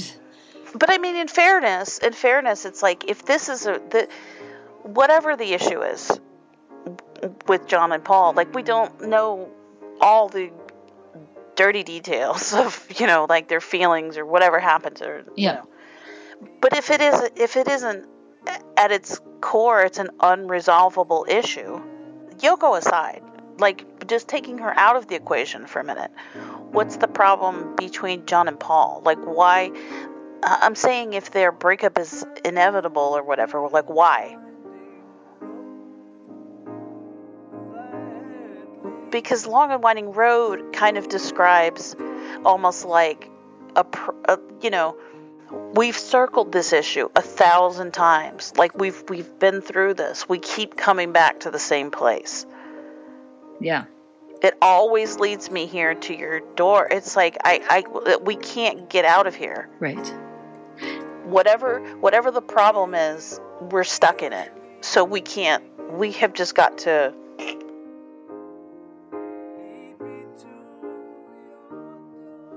What's the resolution to? I mean, what's the resolution here? We're going to dump Yoko and Linda and run off together? Right. Yeah, I mean, if you look at Paul's songs, you know, you actually, in our discussions, I think that we started to see things differently, which was he's almost going through a grieving process. Or a letting go process with these songs. You know, Let It Be, he writes when Linda, he actually writes in the fall after she comes to visit him. And I find that interesting that he's probably extremely stressed out in the White Album. And then she comes and he decides to let go a little bit, you know, to let it be. And then during this time, he's got The Two of Us, which again is inspired partly by her. He's happy about this new relationship and then saying goodbye to the other. And then The Long and Winding Road is, there's something that can't be resolved. We're in an impasse. I'll always love you. But Long and Winding Road kind of acknowledges that, like, I really will still kind of carry a sadness with me, you know. Forever, yes. Forever, right, exactly. Like this, just so you know, I mean, it's not, I haven't shut the door on you. Yeah, that there'll always be ties between us, you know, that the road always leads back to you and me.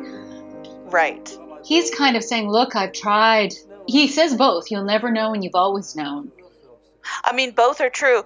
When he says, anyway, you've always known, that's almost admonishing. He's like, come on, John, stop. You know that this is hard for me. And then he sort of he thinks about it and he rewrites it and he's like, you don't even know.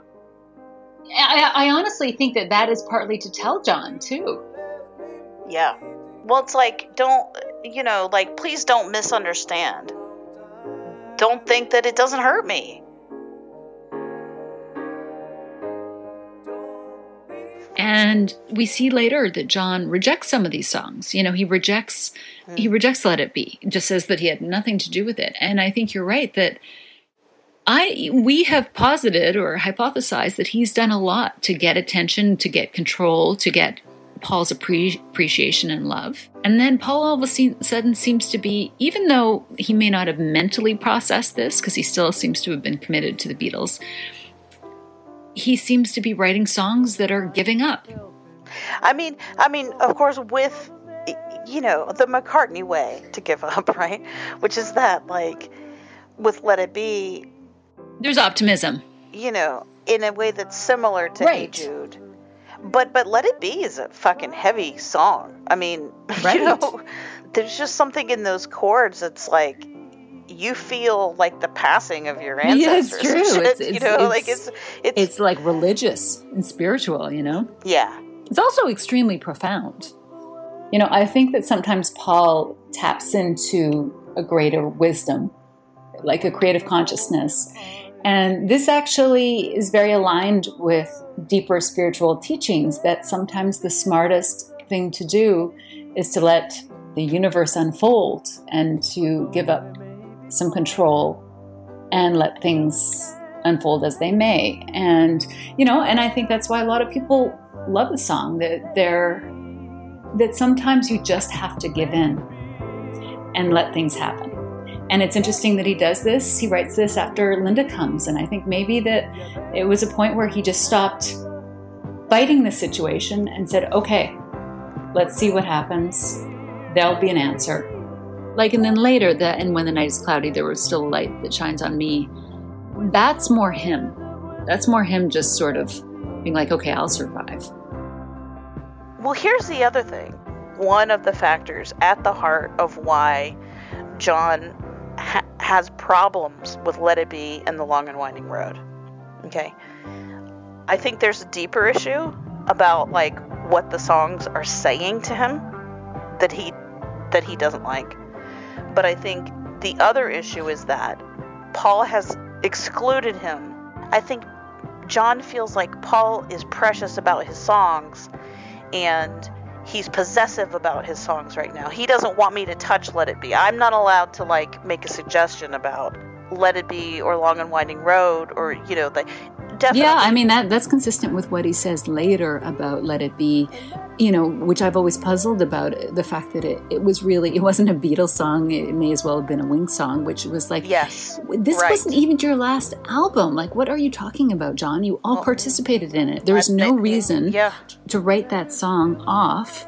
It's as much of a song as any of the other ones that they did. And so the fact that he considers that not part of him, or the Beatles, says something about that song. Yeah, I think that's exactly what it's about. Let It Be? That's Paul. Nothing to do what with the Beatles. Say? Nothing to do with the Beatles, no. It could have been Wings, right? Yeah.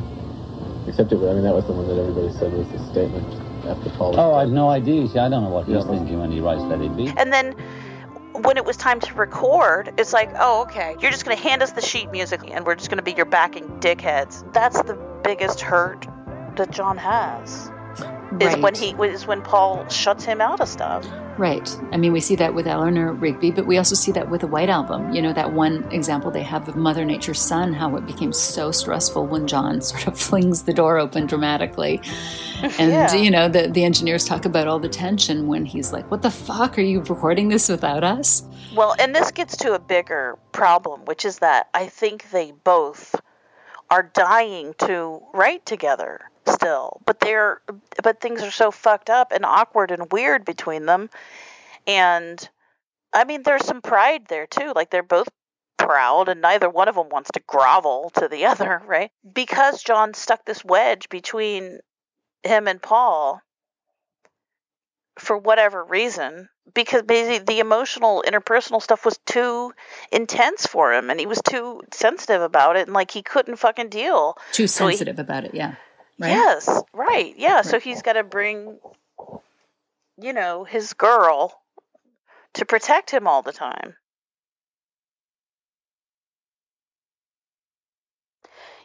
Another thing is that, as opposed to Let It Be, which John professes not to like, John does actually like Two of Us, at least in this early stage where they're singing it together.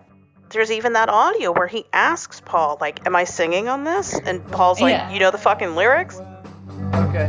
What am I singing on this? I don't know, really. Melody. Two of Us, you have to remember the words too. Yes, I've got them here. But learn them. Yes. I almost know. And that's the song that prompts John to say, like... It's like we're a couple of queens. Yeah. He starts singing to him. So, yeah, I mean, John's reading into the song, potentially. Or there's something that he likes about the song anyways. But then you see it, John talk about the song in 1980. And even though nobody asked him, he said, well, that has nothing to do with me. That's not about me. It has nothing to do with me. And you see this disconnection, disassociation with the song. He specifically says that's about Linda and nothing to do with me. And the way it reads is it's a little bit bitter. But the fact that nobody asked him that, and then he spells that out, why? Like, nothing to do with me. Okay, well, what are they supposed to be about you? Do the songs have to be about you? Why are what is Paul not allowed to write a song to his wife? Is that strange? It's interesting too, because it's the one song that Linda claims. She never claimed song, but she actually says that that this song is talking about when they first got together. John says that they communicate through lyrics, so he's listening to the lyrics. I mean, we don't really know what he thinks, but the fact that he seemed to really embrace it, and by 1980 is saying it has nothing to do with him, is probably telling. Can we talk about Darling for a minute? It's interesting. So, if he's grieving and letting go, and that's part of the theme, which we believe is happening with Paul, then where does this fit into it? He's sort of taking a step back and accepting the situation. And yet I think he is throwing a lifeline to John and letting him know that he loves him and he doesn't want John to leave. That this is still a line. Like, even though he may be accepting the situation, he's still throwing a line to John saying, please don't leave. I still love our partnership. I still want to be in this. And John loves it. John is all in on this song. Yeah. Yeah, he really embraces it. He said in 1980, that was a great song of Paul's. He and John sing it as a duet for a long time. I mean, there were several takes of them singing it together. I actually think it sounds great with them together. Well, he said that was a great one of Paul's, which is fairly effusive for this time period. And also, like, Paul has a lot of songs. I'm not saying "Oh Darling" sucks. I'm just saying he has a lot that sort of outshine "Oh like Darling," Let It Be, right? which John is like, that could be a Wings song. Yeah.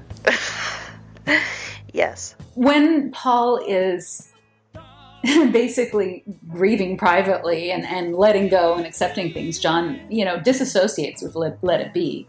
Whereas this song, where Paul is throwing out a lifeline and being open and saying, please don't leave me, I need you. This is what John responds well to. Yeah, it's like John is like, okay, now we're getting somewhere. Right. Yeah, I can get into that. And the thing is that when John and Paul are singing it together, there's no desperation. No, there isn't. It's almost like a mutual promise when they start singing it together initially. Yeah. That they're both in it. They're both, I think they both like the 50s kind of style, and they're playing with it. But to me, it's kind of like, Paul is saying, don't leave me, and John was responding, never leave me. And, it's kind of like a reconnection almost. Okay, so we know that John likes it. right? They're enjoying singing it together. And then at some point, it morphs from a harmony to a call and response. And then eventually, by the time it gets to Abbey Road, since it doesn't make it onto the Let It Be album, by the time they record Abbey Road, it's become a solo effort. Right, which Paul. is kind of the trajectory of their relationship. Yeah, John's not involved in it at all anymore. He's not even, there's not even a back. Which is too bad, because I love them together. And, and John clearly is not happy about this, since he continues to complain that he should have sung the song, which in itself is weird. Because, yes, John is good at that 50s style, but, it's again, not one of Paul's best songs. I think that there's something more. I think that it's interesting. Like, why does he want to sing this song?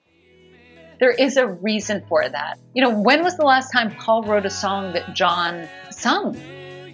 So the fact that John specifically wants to sing that song, to me, suggests that there's something going on with that song. And it could be, my guess would be that the words are meaningful to John too. That whatever Paul was expressing, that maybe John wants to sing as well, because they express his feelings as well. When you told you didn't need me, you never leave anymore. The Let It Be and the Long and Winding Road is kind of like accepting where things are going, maybe even if it's just subconsciously, that he's grieving and letting go. I think that, he understands that's the way things are going. But that doesn't mean that he doesn't want to try and salvage and, try and give it a shot to save things. And at least this is him making a stand and putting it out there so John knows. And it's interesting because John responds well to this.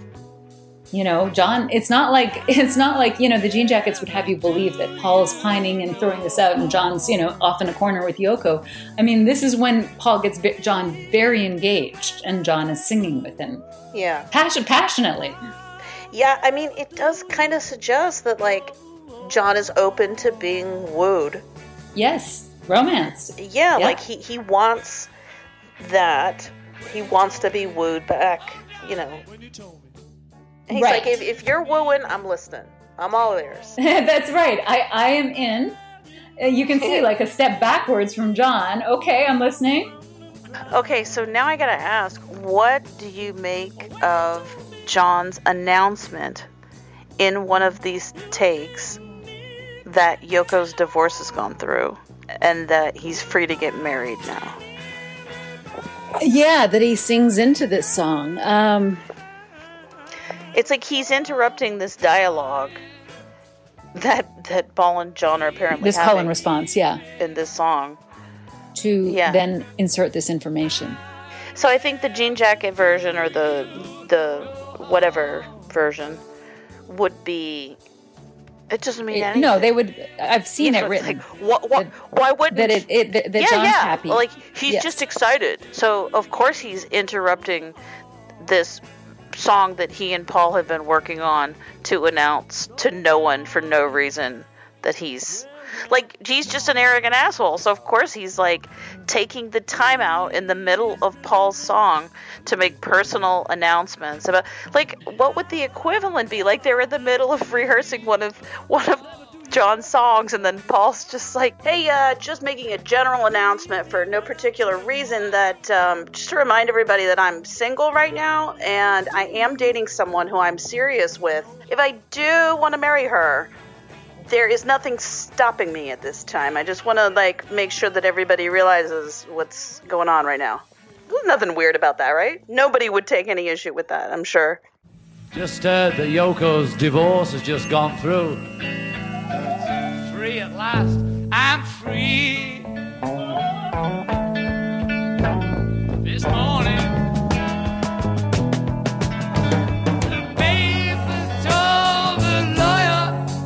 It's okay.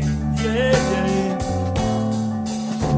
Believe me when I tell you I'll never do you no harm. This could be a heads up to Paul that marriage to Yoko is now on the table. in like a speak now or forever hold your peace kind of way. Because that would fit with the theme of Don't Let Me Down. If Don't Let Me Down is like a make or break situation, right, for John and Paul, then it would make sense that John would warn Paul that if he doesn't do anything and he does let John down, that the outcome of that inaction on Paul's part would be that John marries Yoko, right? That would also be supported by the fact that after they wrap Let It Be, John doesn't rush out to marry Yoko, right? I mean, he doesn't even set the wheels in motion until Paul gets married in March. Right. It's an odd thing to be dropping, point to be dropping and then do nothing about. Like, I'm super excited about this and then I'm going to do nothing. Right. And I don't make any moves until you go ahead and make the decision. You make the final move, right? That sets all of this in motion. And again, I mean, it could be none of this. But I'm saying if it is what's happening, then it certainly all makes sense. Yeah. If that's the scenario. Right. It is consistent. Yeah. I mean, it paints a clear picture. And by the way, I'm not saying that John definitely would have dumped Yoko on the spot. I tend to think that this is more just like a Hail Mary pass on John's part. Where is this going? Like, where is this all going? So I think that's like part of like the sort of like stressed out, deflated part of Paul is just like, this is unfucking winnable. Yeah. There's no move for me to make here. Right. I mean, I think he's kind of like, what fucking games are you playing, John? What do you even want? And I don't know necessarily if John has thought it through fully. I think he just knows he wants romance. He wants to be appreciated and loved and proved that to and fought over. So, the famous story about John when he's a boy and his parents took him out to Blackpool to like have a day at the beach or whatever. Yeah. And allegedly, I mean, I say allegedly because this is kind of folklore at this point. There's some debate as to whether this incident actually happened, but in any case, it's the story John was told in the mid-'60s, and so he's internalized it as part of his autobiography by 1969. But allegedly, they were trying to decide who's going to keep John, right? Because they weren't together anymore. And so they put John in the middle and they made him choose. And John, who had a fun day at the beach with his daddy, chose his daddy. Well, and I think that it's been said that he chose his dad hoping that his mom would fight for him. So maybe just on an unconscious level. Again, I'm not, I think people overdo it when it comes to like drawing the parallels with the childhood and, Right. But certainly this might have taught him an unconscious lesson, Yeah, that's exactly it. That's where I'm going with this. Like in this case, Julia accepted John's choice and was upset, but she didn't fight. And you see that kind of repeat with Paul, that he's upset, but accepts the situation. And in both those cases, I think fundamentally what he's looking for is proof that they care, like John says that later on. We talked about that in our last episode, that, the worst pain for him is knowing that he wants his parents and needs his parents more than they need him. And so he wants proof. Yeah. Well, and for some reason, this all gets kicked up really, really hard immediately after Paul leaves. Right. When he goes into therapy and basically, goes back to this period, to relives this trauma. Yeah. When he goes into intense lockdown therapy for months. Right. And then apparently, according to people around, said after, ends up ranting about Julia, Mimi, Alf, and Paul. So somehow Paul is very connected to this group of people. Yeah. And what they've done to him, Yeah.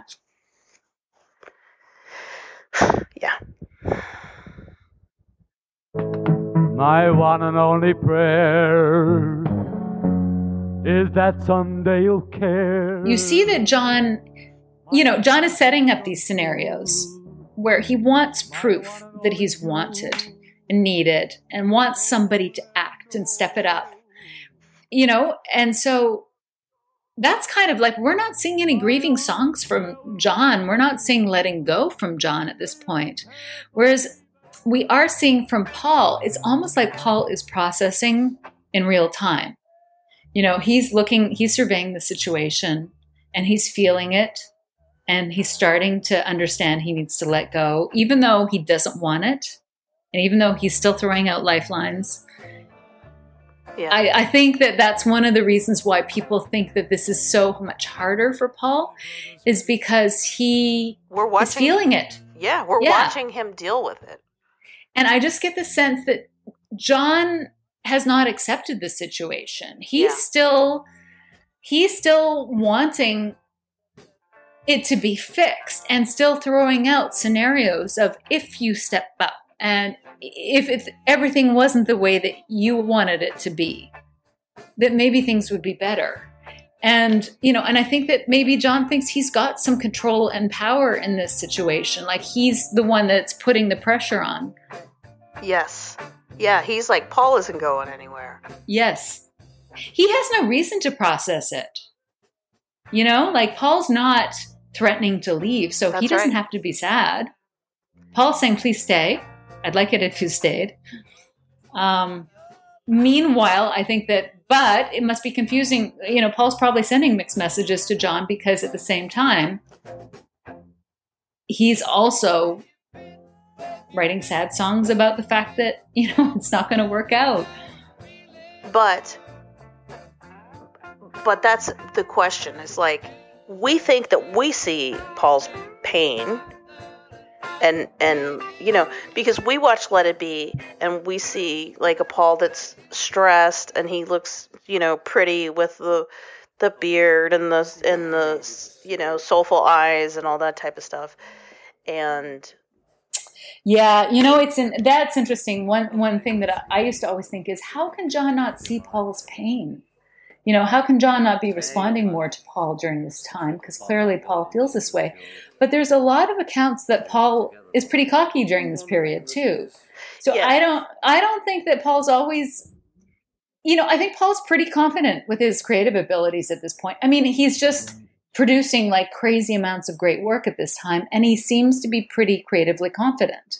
Well, and here's the other thing is that we watch Paul and we're like, well, he looks really stressed out and sad and heartbroken and all that sort of stuff. But, is he hiding that from John, though? All the takes where he's working out Let It Be and Long and Winding Road, John is not around. Yeah, I think that that's a good point. That I think that, part of him is just cocky at this point and part of him is hurt, but he's probably hiding a lot of that from John. I mean, he's proud too, so. Right. I mean, he's not totally hiding it because other people can see it, but every conversation that John and Paul have, I mean, there's not a single. We've got conversations of Paul giving John a passionate pep talk. Yep, like almost mentoring him. Yeah. We've got Paul bitching at John for not bringing in more songs. For not knowing the lyrics to his songs. Yeah, exactly. To step it up, we've got Paul saying, "Learn the lyrics if you want to sing on my song." Yeah, so and then it does connect to what John says later, a year later, that he feels better with his champions Spector and Klein and Yoko, who love him, unlike those other bastards that I used to play with, basically, which suggests that John just did not feel loved by Paul, right? Yeah. And so as much as I think that Paul wants the band to continue, I think that John, being more verbal and more interested in the interpersonal, is trying to connect with Paul. And for some reason, Paul doesn't pick up on it and run with it.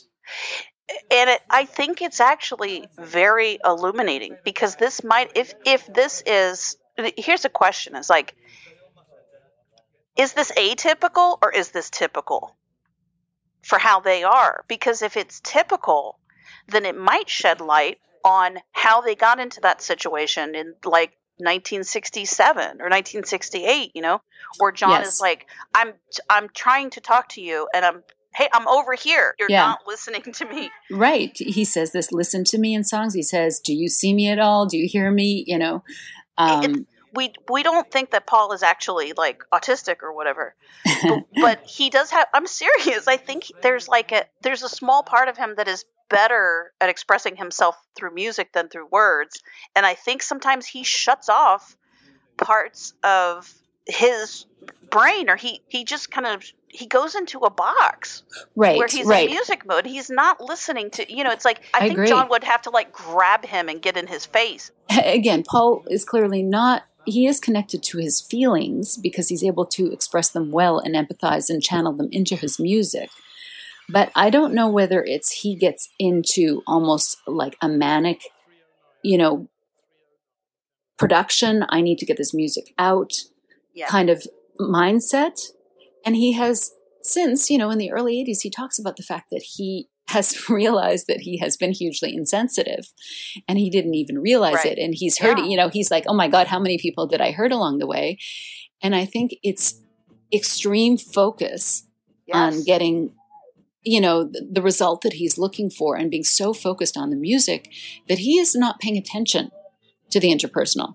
That's exactly it. I mean, well, and again, not to like go off on a whole thing about psychoanalyzing Paul, but like, for God's sake, every single Beatle author psychoanalyzes John. Yes. Every single one.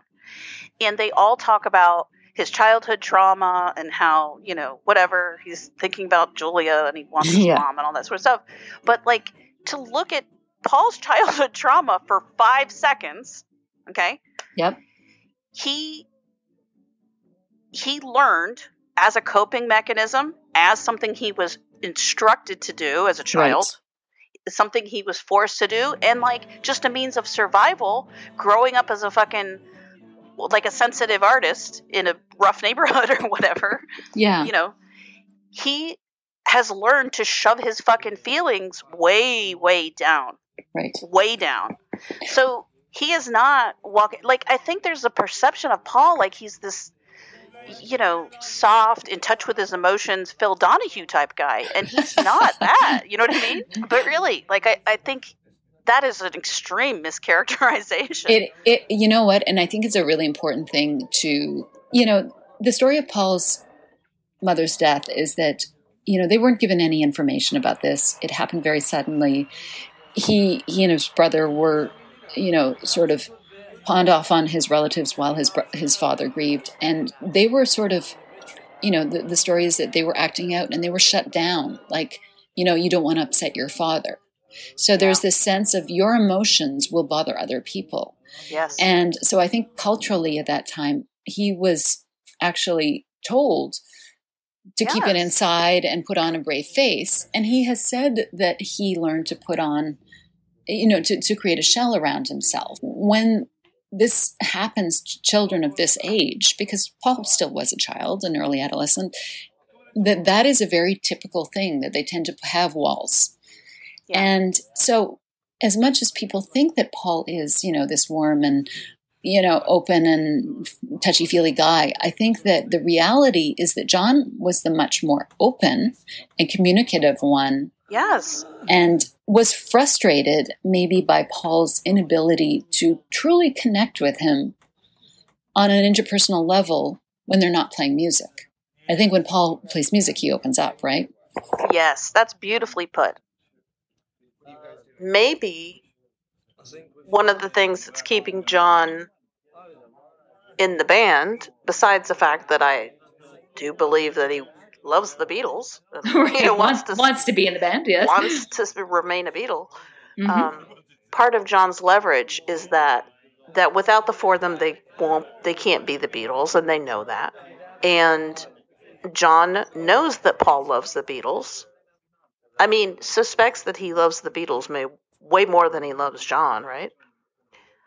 Oh, I definitely agree that I think that that's why he thinks he's got some control in this situation. Because He wants proof that Paul loves him, but he knows that Paul loves the Beatles and he doesn't want them to break up.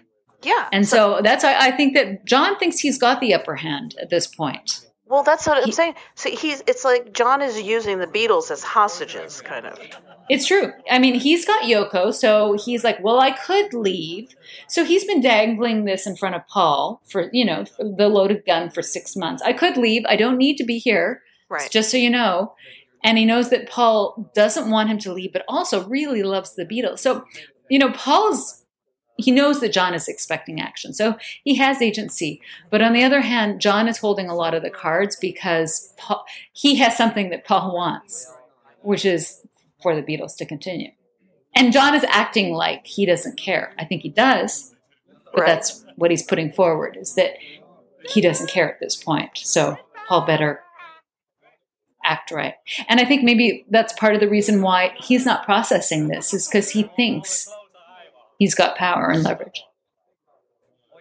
This period, as opposed to being a period where John was done and not creatively interested, I think that this is a period where, that John complains that they are sidemen, they become sidemen to Paul. And while we don't think that that is necessarily true, and we'll talk about that, we think that there's an emotional underpinning to that for some reason Paul and John have become unequal at some point. He keeps trying to provoke Paul to get dirty with him again, like to get in it with him again, to fight, to get emotional, not to be in this position of like semi-producer, semi-manager, composer on his own. Get down in the mud with me. And Paul's only willing to get so far in the mud in some ways. I mean, I do think that Paul wants to find the old chemistry. Yeah. But at the cost of diminishing his own light, I don't think so. I think that, all that we're trying to get to here is it's a longing for the dynamic, the connection that they once had, that I think finally at 1968, John decides, fuck it, we're not going to get there. Like you said, the howling at the moon, he's like, it's been long enough. And makes it, and it's like, this is killing me. And so he makes a move. And then I honestly think that this is just my reading, but given all the dissection that we've done, I don't think that John has given up yet. He's like, I'm going to do it my way. I'm going to maneuver it to make you fight. No, of course he hasn't given up. It's only been like 6 months. Yes. Since he tried to walk away. Yeah. And I don't think he, in May of 68, I definitely do not think that he made that move because he was bored with Paul and done. No.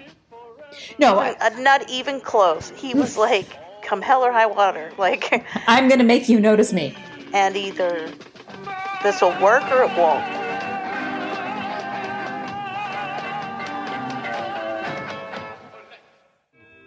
All I want is you. Remember when he's talked about this in a couple of different ways in the 70s, about the fact that, maybe some marriages had to end, but maybe they could have gone forward. And maybe had we gone on together, maybe something more interesting would have come out of it. It would not have been the same. It would have been a different thing, but maybe it wouldn't either. Maybe it was a marriage that had to end. Some marriages don't get through that phase. I sometimes get the sense when I hear that he's sort of thinking, did I overreact? Did I pull the plug too soon? Instead of letting things continue. And then he makes that other comment about going up the hill, and that sometimes it's just, it's just too hard to go back up the hill. Also with small things like your life here and your relationship with the person you want to live with and be with. That there are laws governing that relationship too. And you can either give up halfway up the hill and say, I don't want to climb this mountain, it's too tough, or I'm going to go back to the bottom and start again.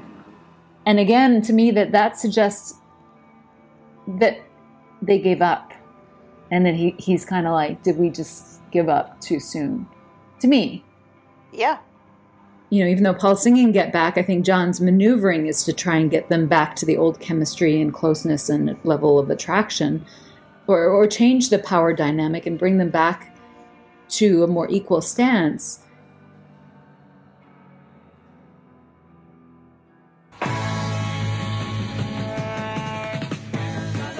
And all of this plays out in some fascinating and unexpected ways, resulting in some of the greatest mysteries and hottest debates in Beatles lore.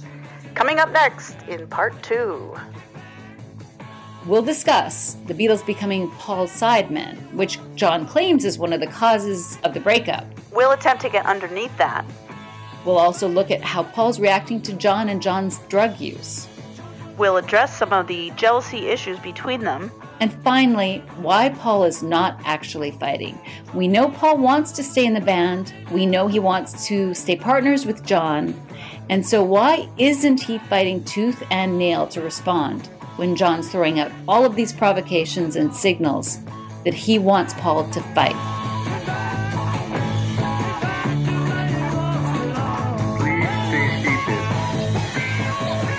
Please stay seated. End of part 1. Intermission. Please stay seated. Please stay seated.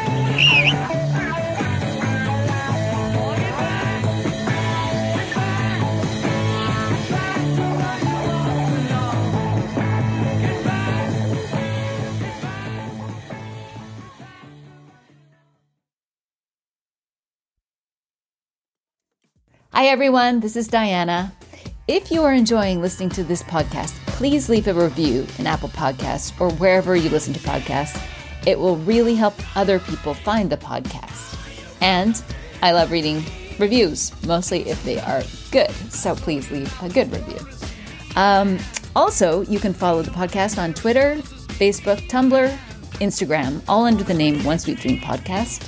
And you can email us at onesweetdreampodcast@gmail.com. Also, please check out Another Kind of Mind podcast. You can follow Another Kind of Mind on all social channels as ACOM Podcast or on Instagram as Another Kind of Mind. You can also reach Another Kind of Mind at acompodcast@gmail.com. Look forward to hearing from you. Bye.